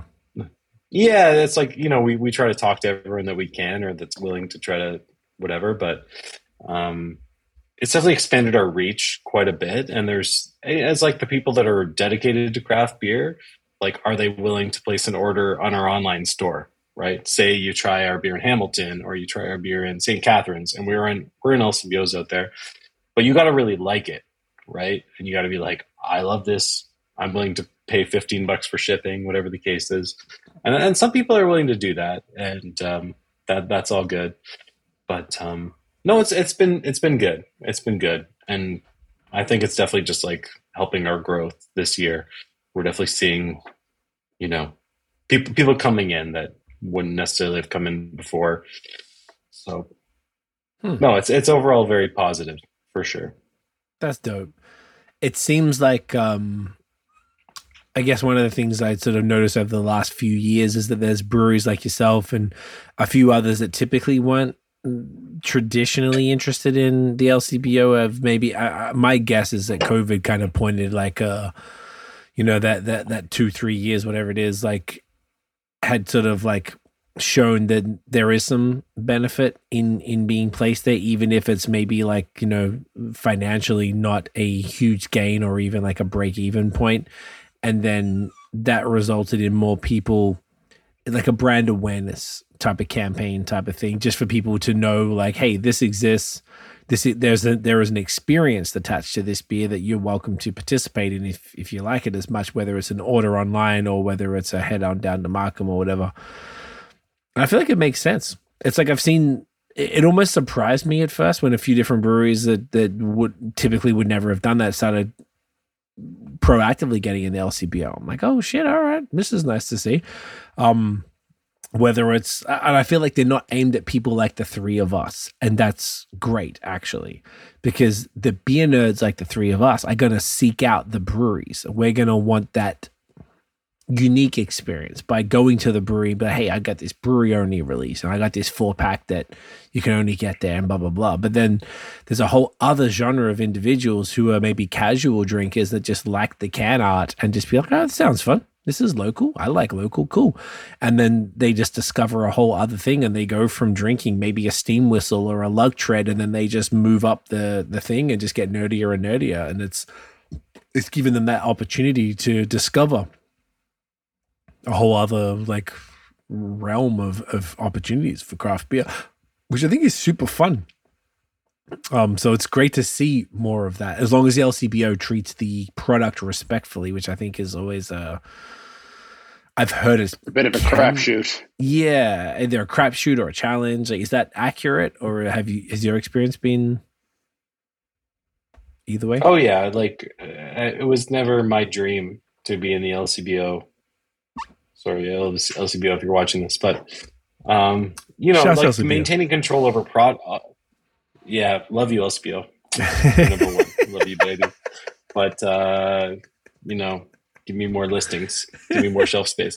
But it wasn't really the dream. Like, it's just like maintain control over your product, maintain freshness, maintain refrigeration, maintain quality control over dates. So when you order directly from Rouge River, you're not getting something that's been sitting for 2 months, right, or more.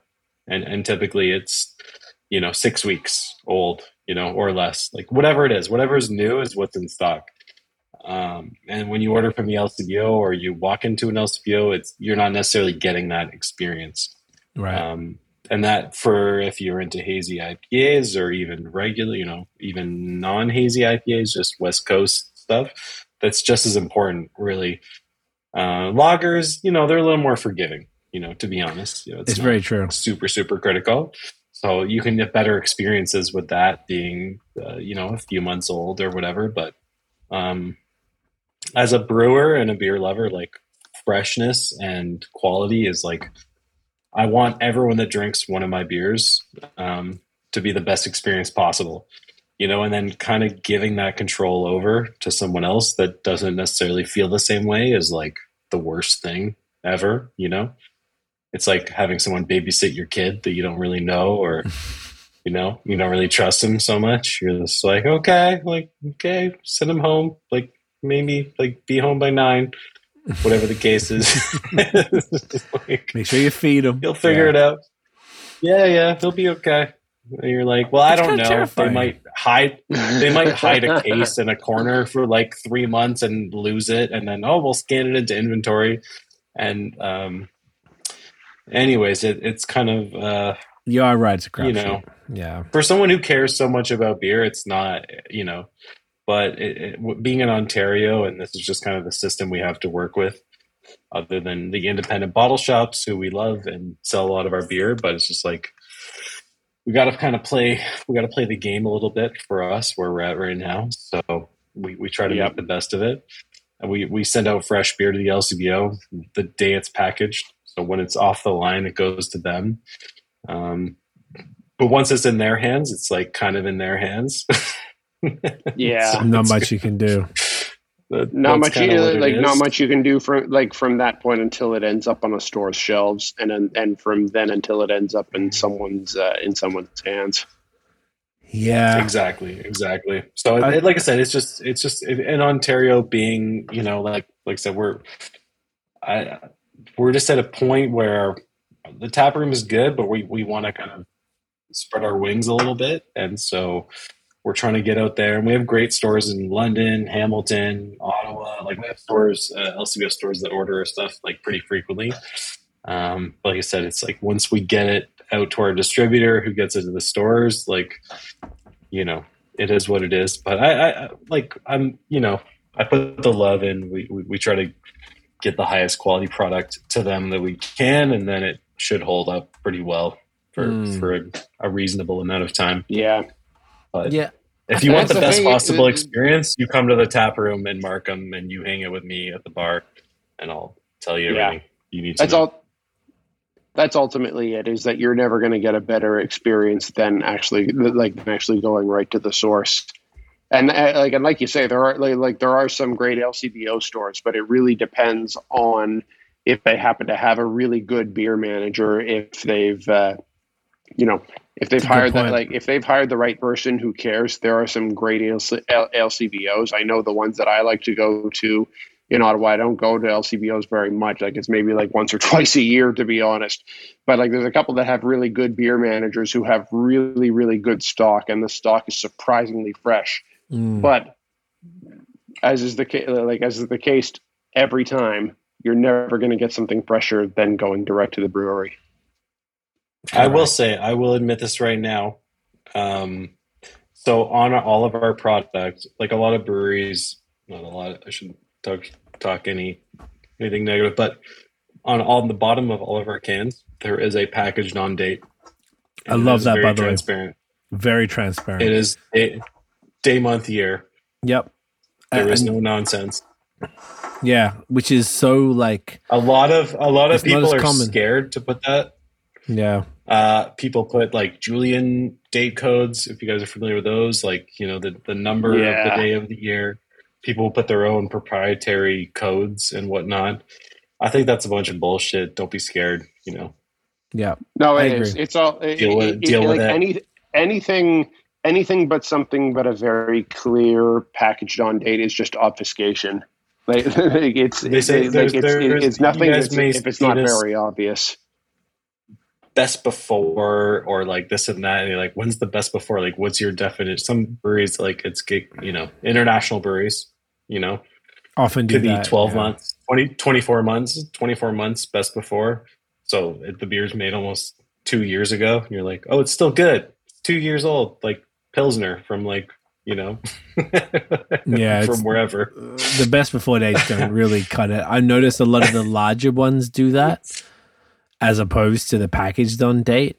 But I feel like anything less than a packaged on date is kind of like not, I was going to say disrespectful, but just sort of inauthentic. I need to know when it was packaged. A packaged on date is the most honest. Yeah, and look, you can have those little fun typing things where you can put a little fun thing on there, but don't fuck around and not put, because I've seen some breweries just have so much fun with it that they don't even put the date. It's just like some little quote or whatever, which is cute, and I respect it, but don't replace the date with the little quote. Like the date is so important because we need to know. And I've been into LCBOs and I've seen beers that were 8 months, like hazy IPAs that were 8 months old plus, and it's crazy. And that's typically why.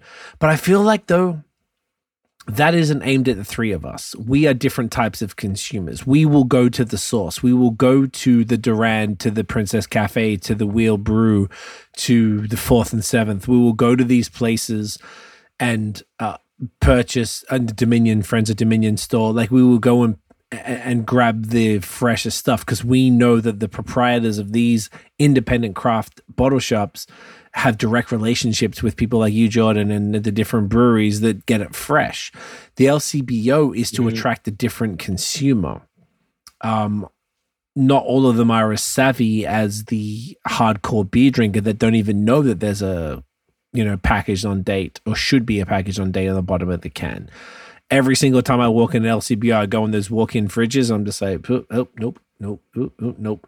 And I feel like I want to message. Most of the time, I always check the breweries of the beers of the people I know, and I want to like send them a text, like, bro, you fucking seen this shit? Like, you'll be pissed. Like, I don't always do it because I don't want to raise anybody's blood pressure, but like, it's upsetting as a consumer. I'm like, what are you doing? You're disrespecting these individuals that have sent you this stuff, and you're not treating the product with respect. And like you said, maybe there was hiding in the corner and they didn't put it out on time. Why are you selling a beer from October and it's June? Like, that's the type of stuff I'm seeing. And I've really seen that here in Hamilton. And it's crazy to me. Not even to mention the ones without the walk-in fridge that have had New England IPAs just sitting on this casual shelf in different locations. I'm like, this is just bonkers. Like, it's, it's a lot of effort for the brewery to be able to keep up with that and to keep up with every store. I've had some breweries tell us in the past, years ago, that they only sell X amount to each LCBO. And if they start to ask for more, they're like, okay, well, you're selling through the other stuff. What's the dates looking like? Are you keeping them cold? And they really have to bust their chops a little bit to get that level of, what's the word? Like, I don't know, not protection, but, the beers have to be treated a certain way. And it depends on the beer manager. Like, my brother's friend's a beer manager at the one on Queen and Coxwell. I used to trade with him when coming from Montreal. I'd bring stuff for him. He'd always hook me up with the He's obsessed. His shit is A1 out there. That store is kill, or A5, whatever. His store is killer. A5 Wagyu. A1 Strokes, A5 Wagyu, very different. And his store is great. I've been there a couple times. I'm like, every time I go there, I'm like, oh wow, this is fantastic. Like, I could tell it was very thoughtful, the way that the beers that need to be kept cold were in the fridge part, and the beers that didn't matter as much, like maybe some stouts or whatever, in the sort of regular part. And it was just like, all right, this was curated by somebody who knows what they're talking about. And that isn't the norm, I would say. So it's, a lot of the onus is on the brewery to make sure that their product is treated as such. And as, that's probably okay if you're in 5 LCBOs or 10 LCBOs, but as soon as you hit more than that, is it even possible for any brewery to realistically keep track of that and to make sure their product is being treated? I don't know. I just don't know. Yeah, and so this is like the big thing. I think like the number one key, and I think this is what we do right, and a lot of, I shouldn't say, like some breweries don't do for whatever reasons they have, is like just transparency. So like I said, it's just like we throw the date on the bottom of the can, and that might make you hate it, and it might make you love it, or it might make you indifferent, but you have the information. And like, as an experienced craft beer drinker, maybe like if you learn about freshness and how that impacts hazy IPAs or whatever style, we give you that information. And I think like doing best before dates is that's kind of smoke and mirrors type situation. Like, well, is it 6 months? Is it 12 months? Is it 18 months? Is it 24 months? Like, imported beers can be up to 2, and some of the Belgian stuff, which does hold up to, 3, 5, 10 years. Sure. Yeah. Maybe that's a 10-year best before date. Right. Which is cool.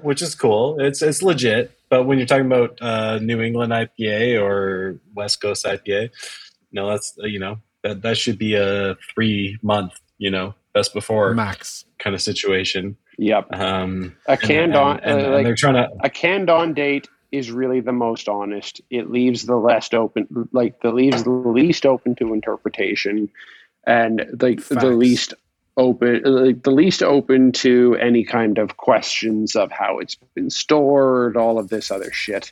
It's, if you know when it's canned, you really have the most information that way. Yeah.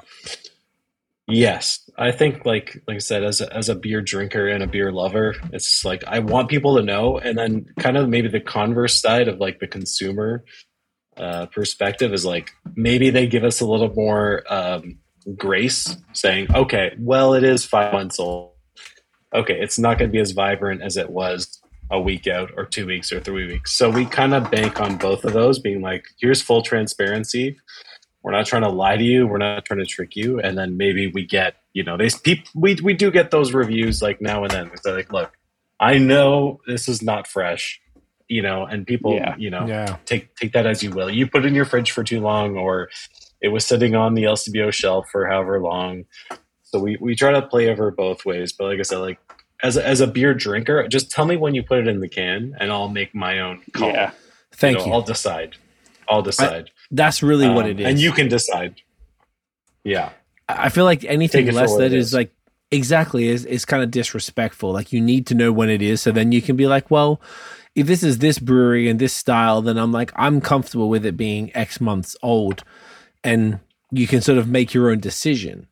But the best before is something that I've seen more and more lately. And like, I find it frustrating just as you guys are talking about too. So I feel like the LCBO really does have an obligation to, they are the gateway. And we, like, I don't know, Nate and I talk about this a lot on the pod, but I feel like gateway is such an underrated part of craft beer because that's what's growing the community. Gateway beers and gateway, sometimes it's gateway breweries, but often it's just gateway beers.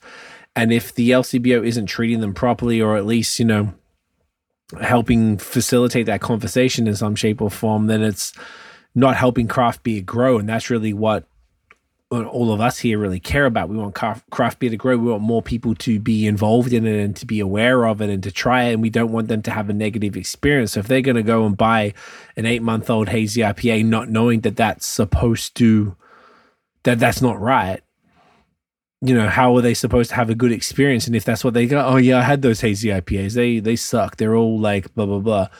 Like they're not going to get a good experience. Particularly this is some people's first exposure to this stuff. It doesn't happen as much with wine or whatever. They could go and just, go through the VQA section and be like, cool, this is from Beamsville, beautiful, and grab that and it'll be fine. But it's different with beer if it's anything but maybe a lager or a stout. If it's any sort of hop focused beer, then and it's their first time trying it, and they don't know to look at the bottom of the can, and they might think it's okay, but not mind-blowing. But if you have that beer fresh, it's mind-blowing. You know what I'm saying? It's interesting. It's an unfortunate, like, catch-22 that we're all in, that they are the ones who are the gatekeepers of that gateway opportunity to new consumers, but they also don't, they don't respect it in the way that they perhaps should. So it's, just maybe it's lack of knowledge in the people who are running the beer thing. That some people are just, you go to some stores and you're like, are you kidding me? Like, this is what your beer section is. This is a joke. And then you go to some others and you're like, wow, this is amazing. This is really thoughtful. This is well positioned and stuff. So it's a crapshoot, like we also said, which is unfortunate, but I still think overall, I would imagine, and probably this is how you feel, Jordan, correct me if I'm wrong, that it's the benefits outweigh the cons currently, so therefore it is worth you continuing to put particular products in the LCBO to gain those new consumers. Yeah, like I said, like we put the freshest beer out to the LCBO. We store it cold. We brew as we need to send it out to LCBOs, which is like our big advantage. Like we're not stockpiling. Like we're not big enough to. We're not big enough to brew for like 6 months and wait to send it out. Like we brew as we need to, so it goes out to the stores like as it's ordered, and it stays in our cold storage. Like we don't have a big walk-in cooler, but everything must stay cold. There's no debate about that. There's no question that any finished beer won't be refrigerated the entire time, that we have control. So yeah, we keep it refrigerated the entire time, and then we send it out as fresh as we can, and we maintain the quality like as best we can, like I said. And then ideally, like the idea ideally, the idea is people, they get it at the LCBO and they're intrigued and they're like, oh, this is really great. They may or may not check the bottom of the can, depending on their level of, savviness or concern for date codes and whatnot. And we do the best we can, and that's all we can do for now. Yeah. But hopefully, when they come to the brewery or they order from our store or whatever the case is, they're going to get something special. That's and as like you've been to so many breweries, when you taste taste beer right from the source, there's something special about it, and there's something very much so. I don't know if you want to say. I don't know if I would say you get addicted to it. I can't really speak to that because I've been tasting beer directly from my brewery for so long, but you just can't match that level of flavor and quality. No. And so going to the LCBO tends to be a bit of a difficult experience unless you know what you're looking for. So there is that. But once we, at the end of the day, our goal is to get people to the brewery because that is the best experience, right? You're tasting our beer from our brewery on tap, our lines, cleaned regularly, the highest quality, the freshest stuff, kegs that have traveled 15 feet from the fermenter to the keg, dry hopped. So it's, and the more that we can get people appreciating, whether it's fresh Pilsner, even like Pilsner, sure. Like you try the German stuff, it's fine. But you try stuff made by us, it's not going across an ocean and being traveled on some kind of, tanker or whatever the case is. It's like, yeah, it's not made by Germans per se. I don't have any German lineage per se, but we got all the ingredients and we make a hell of a go at the whole thing, and it's fresher. Couldn't agree. I feel like I'm on a rant. No. You're right though. You can call it a rant, but you're not wrong. Even in the slightest. And then the whole point of the LCBO is to inspire people to do what you just said. And that's really it. I mean, it's not, correct me if I'm wrong, but there's not like a huge margin in LCBO listings. It's not about, people might think the brewery is this big money grab. Like, no, fam, like the money side of LCBO is minimal and negligible. But what it is branding and brand awareness and coming into the tap room awareness and heading to the website and ordering awareness. And that's really what you're trying to generate, is in like they discover you and be like, all right, it's sick. That's the way that craft beer works. You go to a store, and you can say this anywhere. Like say, I don't know, we went to Rochester in February. It's the first trip we'd been in 3 years.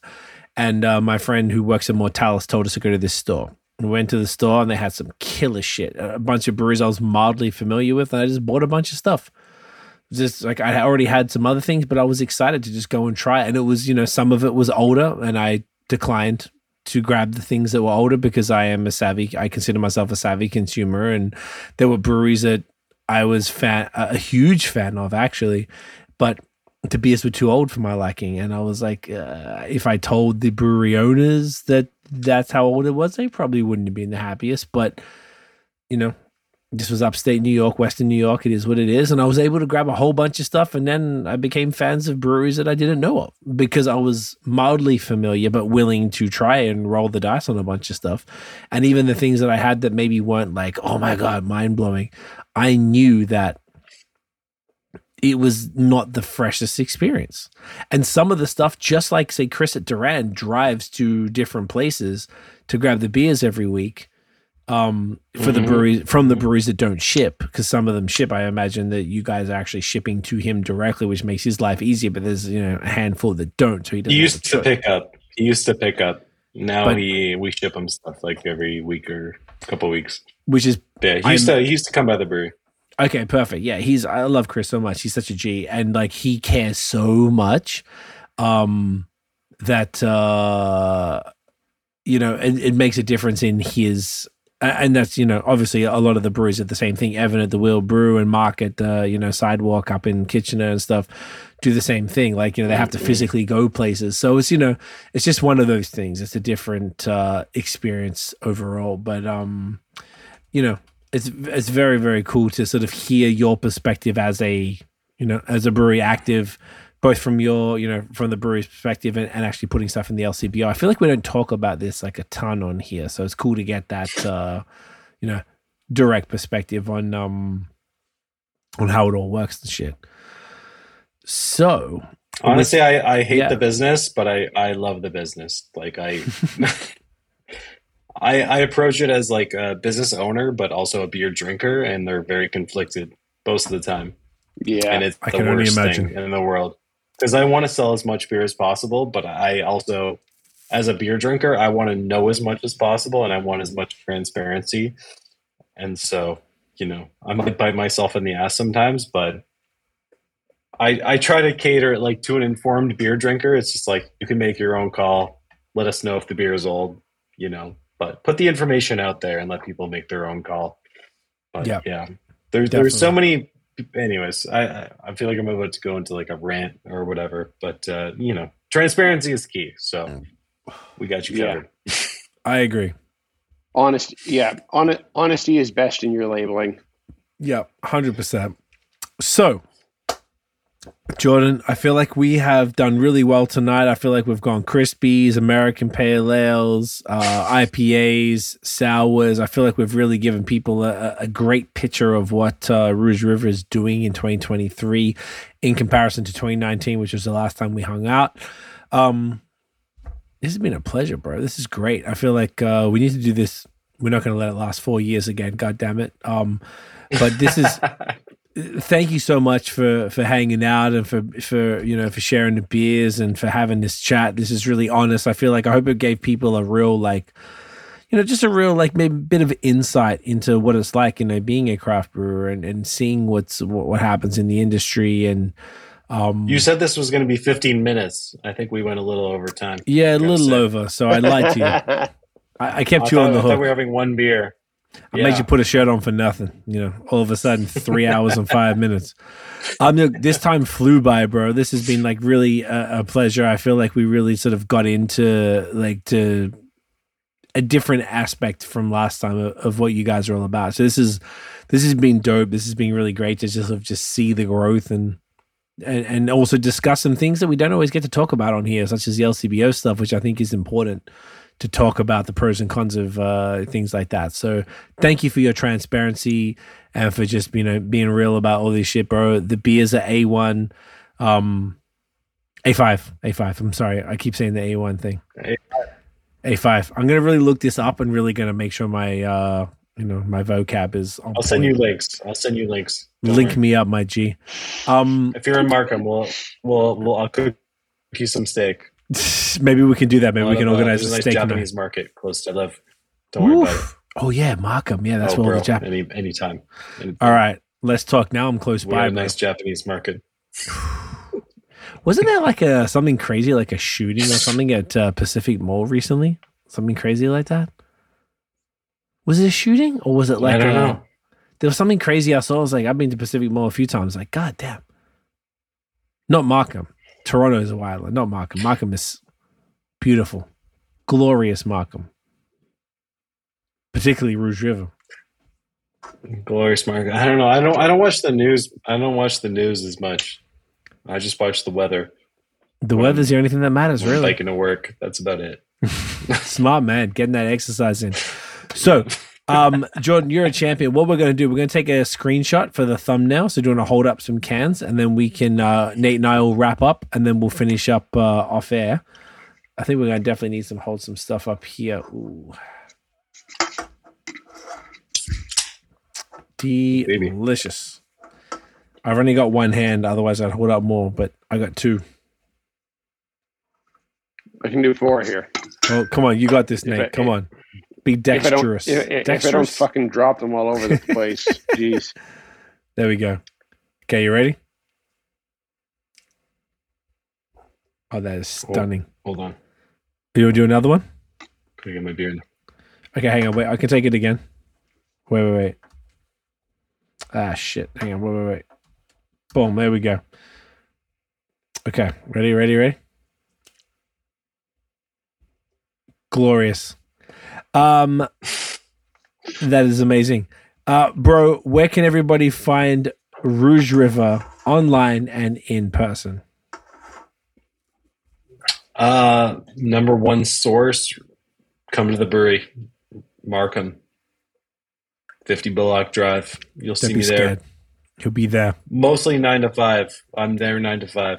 That's it. Smiling. We're open weekend, whatever. Hugging. I'll be here. You'll actually find me behind the bar, believe it or not. Just pouring beers, giving out hugs. Yeah. Yes. So yeah, come to the brewery. Website, rougeribrewery.com, www.rougeribrewery.com. We deliver province-wide, $15 flat rate shipping. Bargain. Shipped by me personally, and I get it out as fast as I can. So give me a break if it's a little slow, but I put my heart into it. So I'm a little busy doing other stuff too. It's your boy packing everything with care, so don't forget about that. Love and care. Kisses every can on the top. I kiss every box at least once before it gets picked up. Yes, and no other brewery could say that. There's not one. No other breweries ever said that in like 400 episodes. No one that we've talked to has ever said that before. That's a fact. I take it from start to finish. I take it from conception, recipe, labeling. Sometimes, not all the time. My sales rep Dane, my boy, he works on some labels. But I will take the thing from conception, recipe, brewing to packaging day to shipping. I won't drink it with you unless you come to me. But I will drink it with you and like sip it with you. But I'll almost take the whole thing from start to finish. You know, we get pretty close on that, including the kiss on the box. Jordan, from start to finish, is the Rouge River promise. That's right. You get the whole package, baby. Oh yeah, let's go. And they got a little sexual there. I know, I got a little. It's okay. That's what we're here for. It's late night. It's 11:22 p.m. Much. I don't know. Yeah, it's getting late. I'm sorry. Hey, don't you apologize. And what about online? Here. What about social? What's the social so people can come follow Rouge River? Yeah, Instagram, Rouge River Brewery. Let's go. On the Instas, Twitter, here and there, maybe. You know, I hit the odd Twitter post. Facebook, just Rouge River Brewery on all the situations. Instagram is the primary one. Apparently, there's a TikTok account, but I don't. That's someone else is running that. I think one of the bartenders. So don't. That's not coming from me. If you see TikTok posts from Rouge River, don't trust that fully. Instagram is coming from me. Okay. So just Rouge River Brewery on Instagram is the primary source. I'm going to tag you everywhere, including TikTok, but I like it. I like that. I like the honesty. Jordan, you're a legend. I'm not aware of TikTok. I don't think TikTok's a real thing. It's whack, to be honest. That's my hot take. It's okay. It's whack. I own a social media agency, and we don't like it. We don't like it, so don't worry. It's okay. It's for the children, but we do it for the sake of it. It's okay. You do it. You put the same shit out there that you put everywhere else, and you see what happens, and it gets 270 views like every other fucking video, and it's pointless, but you're out here, you do it, it's okay. I love it. Thank you, sir. Nathaniel, where can everyone find you online? You can find me everywhere at NathanDoesBeer and right here on BAOS Podcast. You're goddamn right. Guys, thank you for watching and listening. If you enjoyed the episode, smash the thumbs up, hit subscribe below, hit the notification bell, Nathaniel. Ding. So you know when the new drops. Follow us everywhere at BAOS Podcast, including on TikTok. Check out the long form audio. We drop every Wednesday with the new podcast, 7 a.m. for the audio and then 8 p.m. for the video. Right now we're in the middle. By the time you hear this, we'll still be dropping the Link Up podcast, and there'll be more coming later in the summer. Give us a 5-star on Spotify and Apple Podcasts, because otherwise Jordan will get upset. He'll be very mad, and you don't want Jordan mad, because then the haze might suffer, and that's what. No, you don't want that. You don't want that at all. Folks, this was a ton of fun. We appreciate you guys. We'll see you in the next episode. Cheers. Cheers.